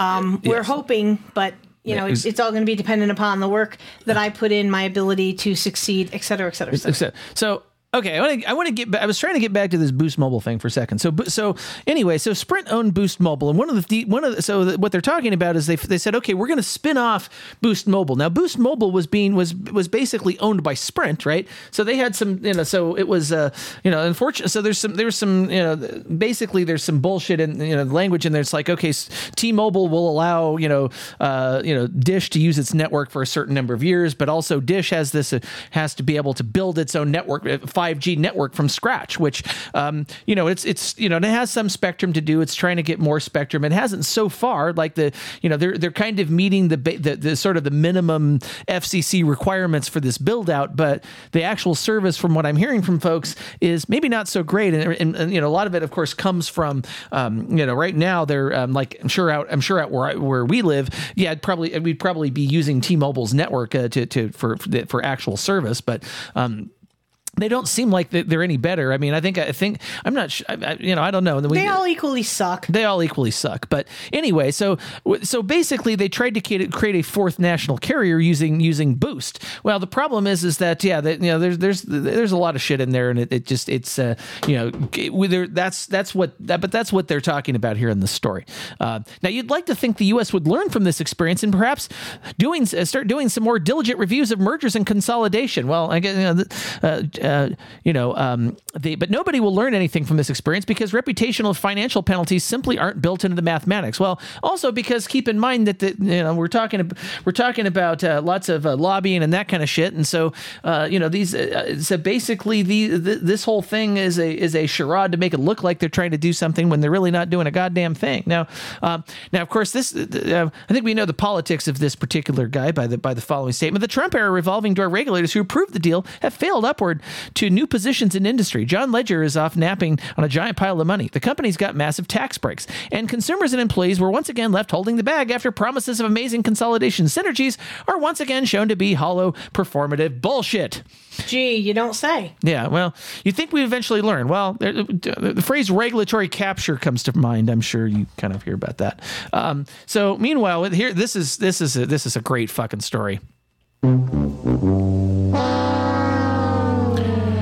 Google has been caught hosting a malicious ad so convincing that there's a decent chance it has managed to trick some of the more tech-savvy users who encountered it. Now, looking at the ad, which masquerades as a pitch for the open-source password manager KeePass, there's no way to know that it's fake. It's on Google, after all, which claims to vet the ads it carries, making the ruse all the more convincing. Click on it leads to KeePass.info, which when viewed in an address bar appears to be the genuine KeePass site. Now, in this case, the KeePass, the letter K has got a squirrely thing under it that you may not actually see. Now, a closer look at the link, however, shows that the site is not the genuine one. And in fact, KeePass.info, at least when it appears in the address bar, is just an encoded way of denoting, and I'm not going to read it out here, but it's encoded in Punycode, which it turns out is pushing malware family tracked as FakeBat. Combining the ad on Google with a website with an almost identical URL creates a near perfect storm of deception. Now, users are first deceived via the Google ad that looks entirely legitimate, and then again via a lookalike domain.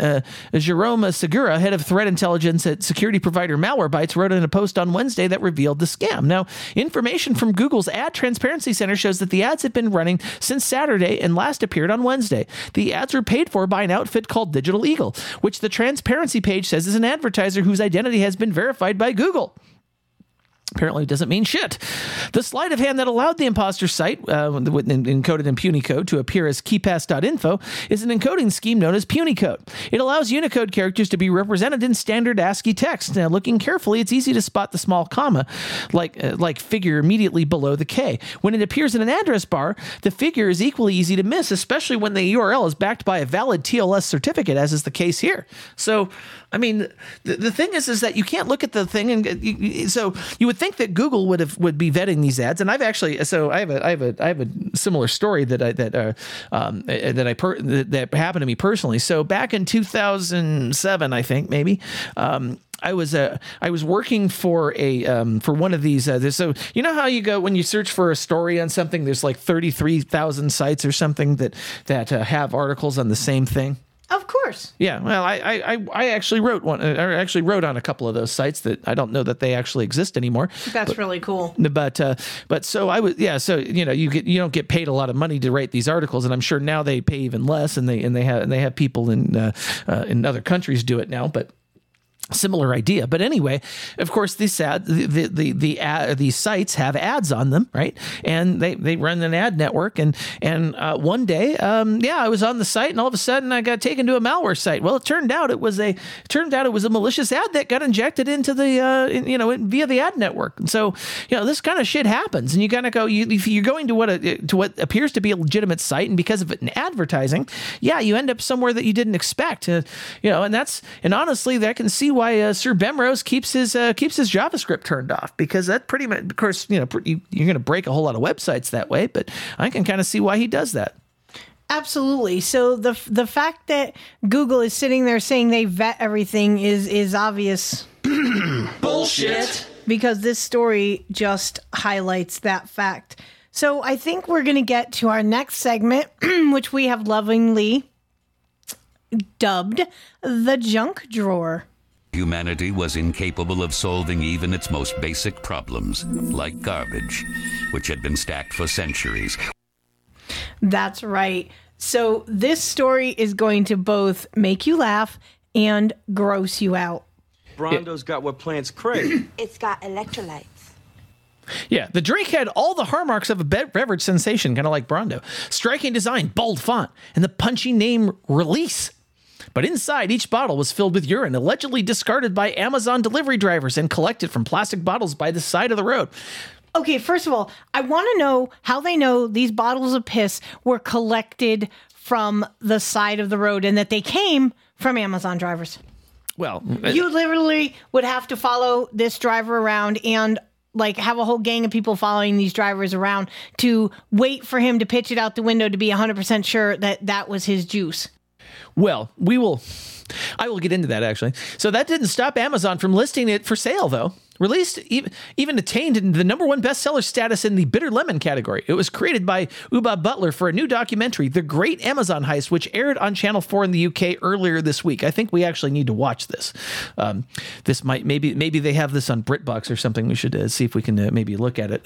We don't have BritBox anymore. But maybe it's worth getting to look at that at some point. But all right, so Butler is a journalist, presenter, and renowned puller of stunts. He's probably the most famous for turning his shed in a London garden into the #1 ranked restaurant on TripAdvisor. The Great Amazon Heist begins with him infiltrating an Amazon distribution center in Coventry with a hidden camera and speaking to workers who complain of foot and back pain, potentially dangerous working conditions, and near constant surveillance. Butler spends his first day unloading a baking hot truck with no working fan or air conditioning. Now, Amazon spokesperson James Drummond says nothing is more important than employee safety and well-being, and that the company provides protective clothing and footwear and has dedicated health and safety teams on site. Now, Butler happens to be present during a hiring spree at the Coventry warehouse. At the time, workers were trying to gain union recognition, and the GMB union has since accused Amazon of deliberately hiring hundreds of extra staff to scupper the vote.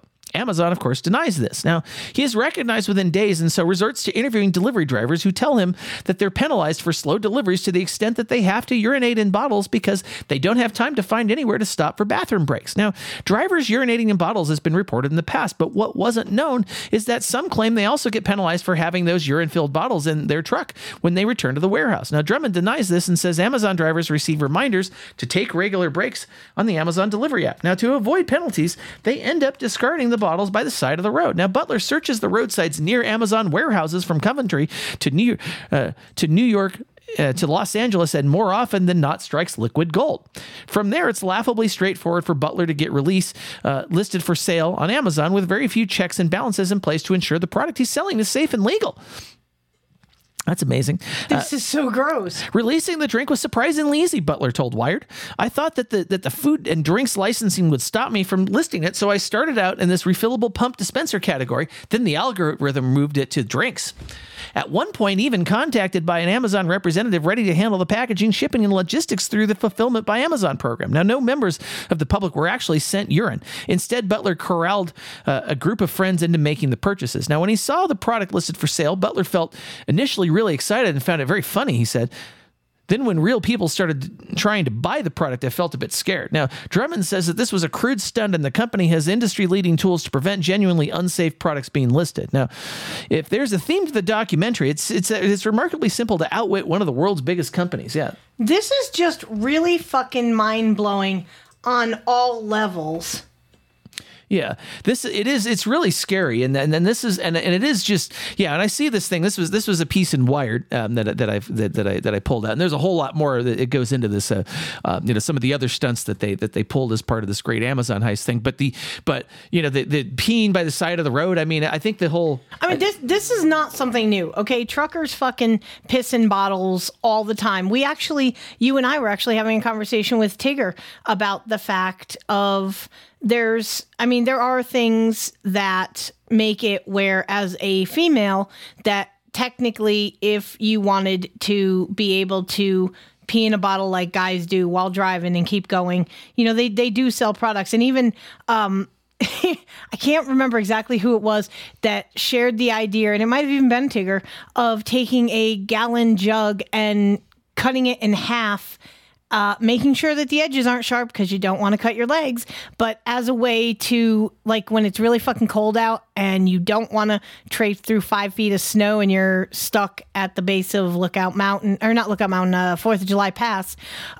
You could kind of makeshift a little half a jug thing where you could pee standing on the running board of your truck. So I thought that was pretty genius, and not gonna lie, actually contemplated a prototype for that to sell for female truckers who would like to make it easy to just pee in a bottle like their male counterparts. I can neither confirm nor deny that I may be working on that prototype. Oh, well, there you go. But it is, so I think this is, it is kind of scary. Yeah, the dick jokes are writing themselves in the troll room here. So I think it is time to move on to the dishonorable mentions. Y'all are a bunch of fucking degenerates. Now, speaking of which, Everything tastes better with a little Old Bay.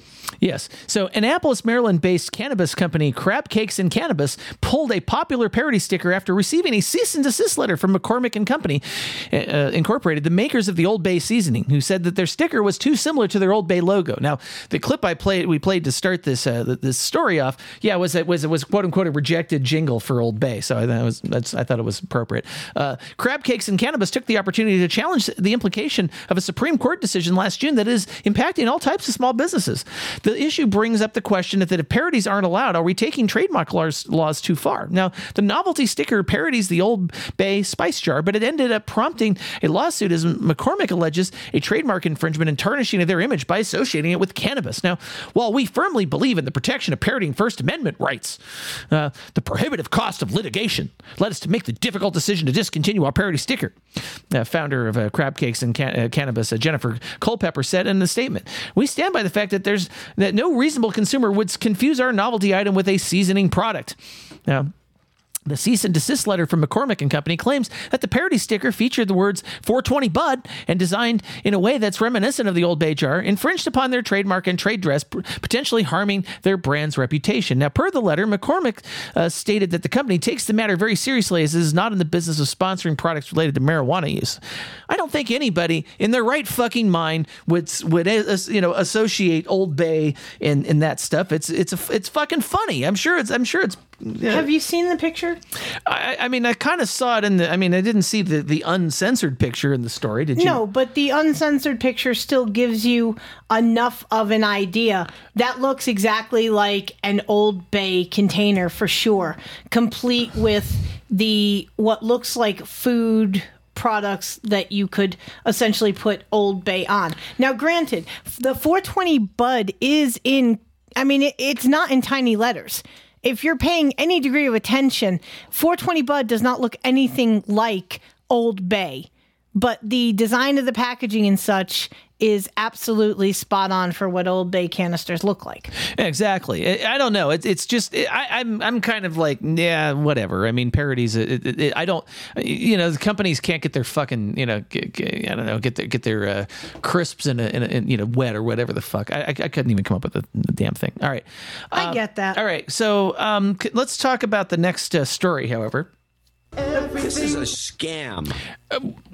Misfire. Ooh, I'm gonna do it again. This is a scam. Now, according to a major cybersecurity company, these are the top 10 companies impersonated in phishing attacks during Q3 2023. Walmart definitely comes out on top of that list 39% of the time. Microsoft at 14%, Wells Fargo at 8%, Google and Amazon each at 4%, Apple's about 2%, Apple, Home Depot, LinkedIn are at 2%. You got MasterCard and Netflix at 1%. It's you know, of course you could also, you know, again, if something sounds too good to be true, it probably is, right? But it's just it's the same old shit, right? It's like, oh, you know, get a free gift card, get a whatever, you know. It just blows me away that these scams keep happening. And of course, you know, that's kind of people need to be thinking. It's like, if it sounds too good to be true, it probably is. And again, there's enough telltale signs in these particular emails that might make you think that there's a scam. But you know, we definitely have that going on here now.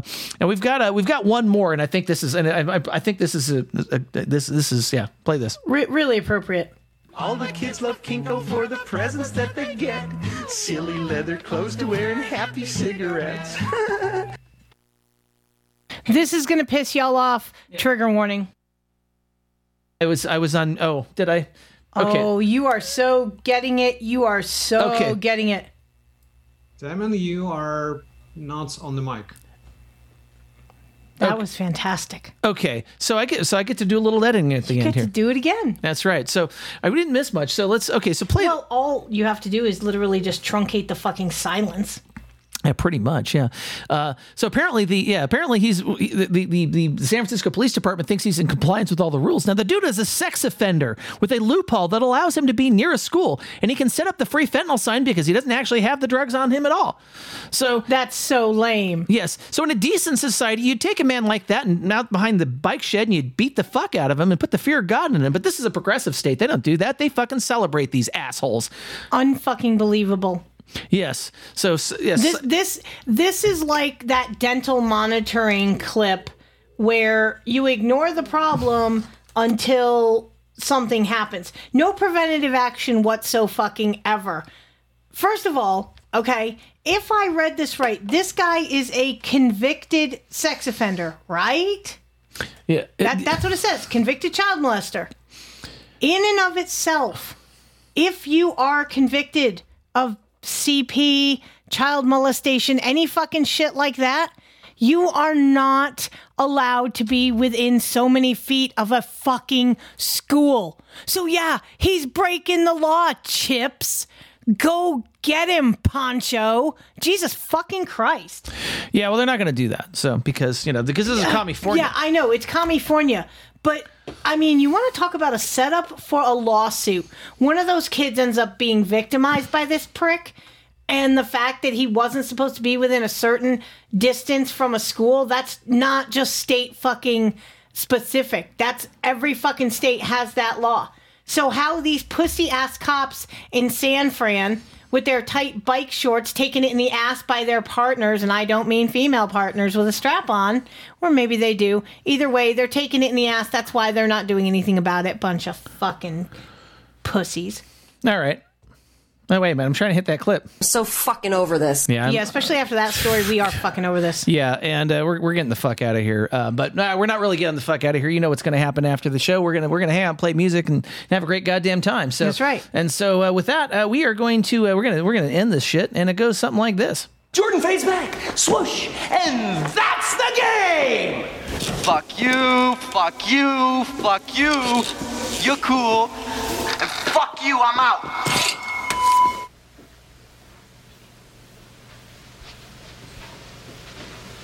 You're still here? It's over. Go home.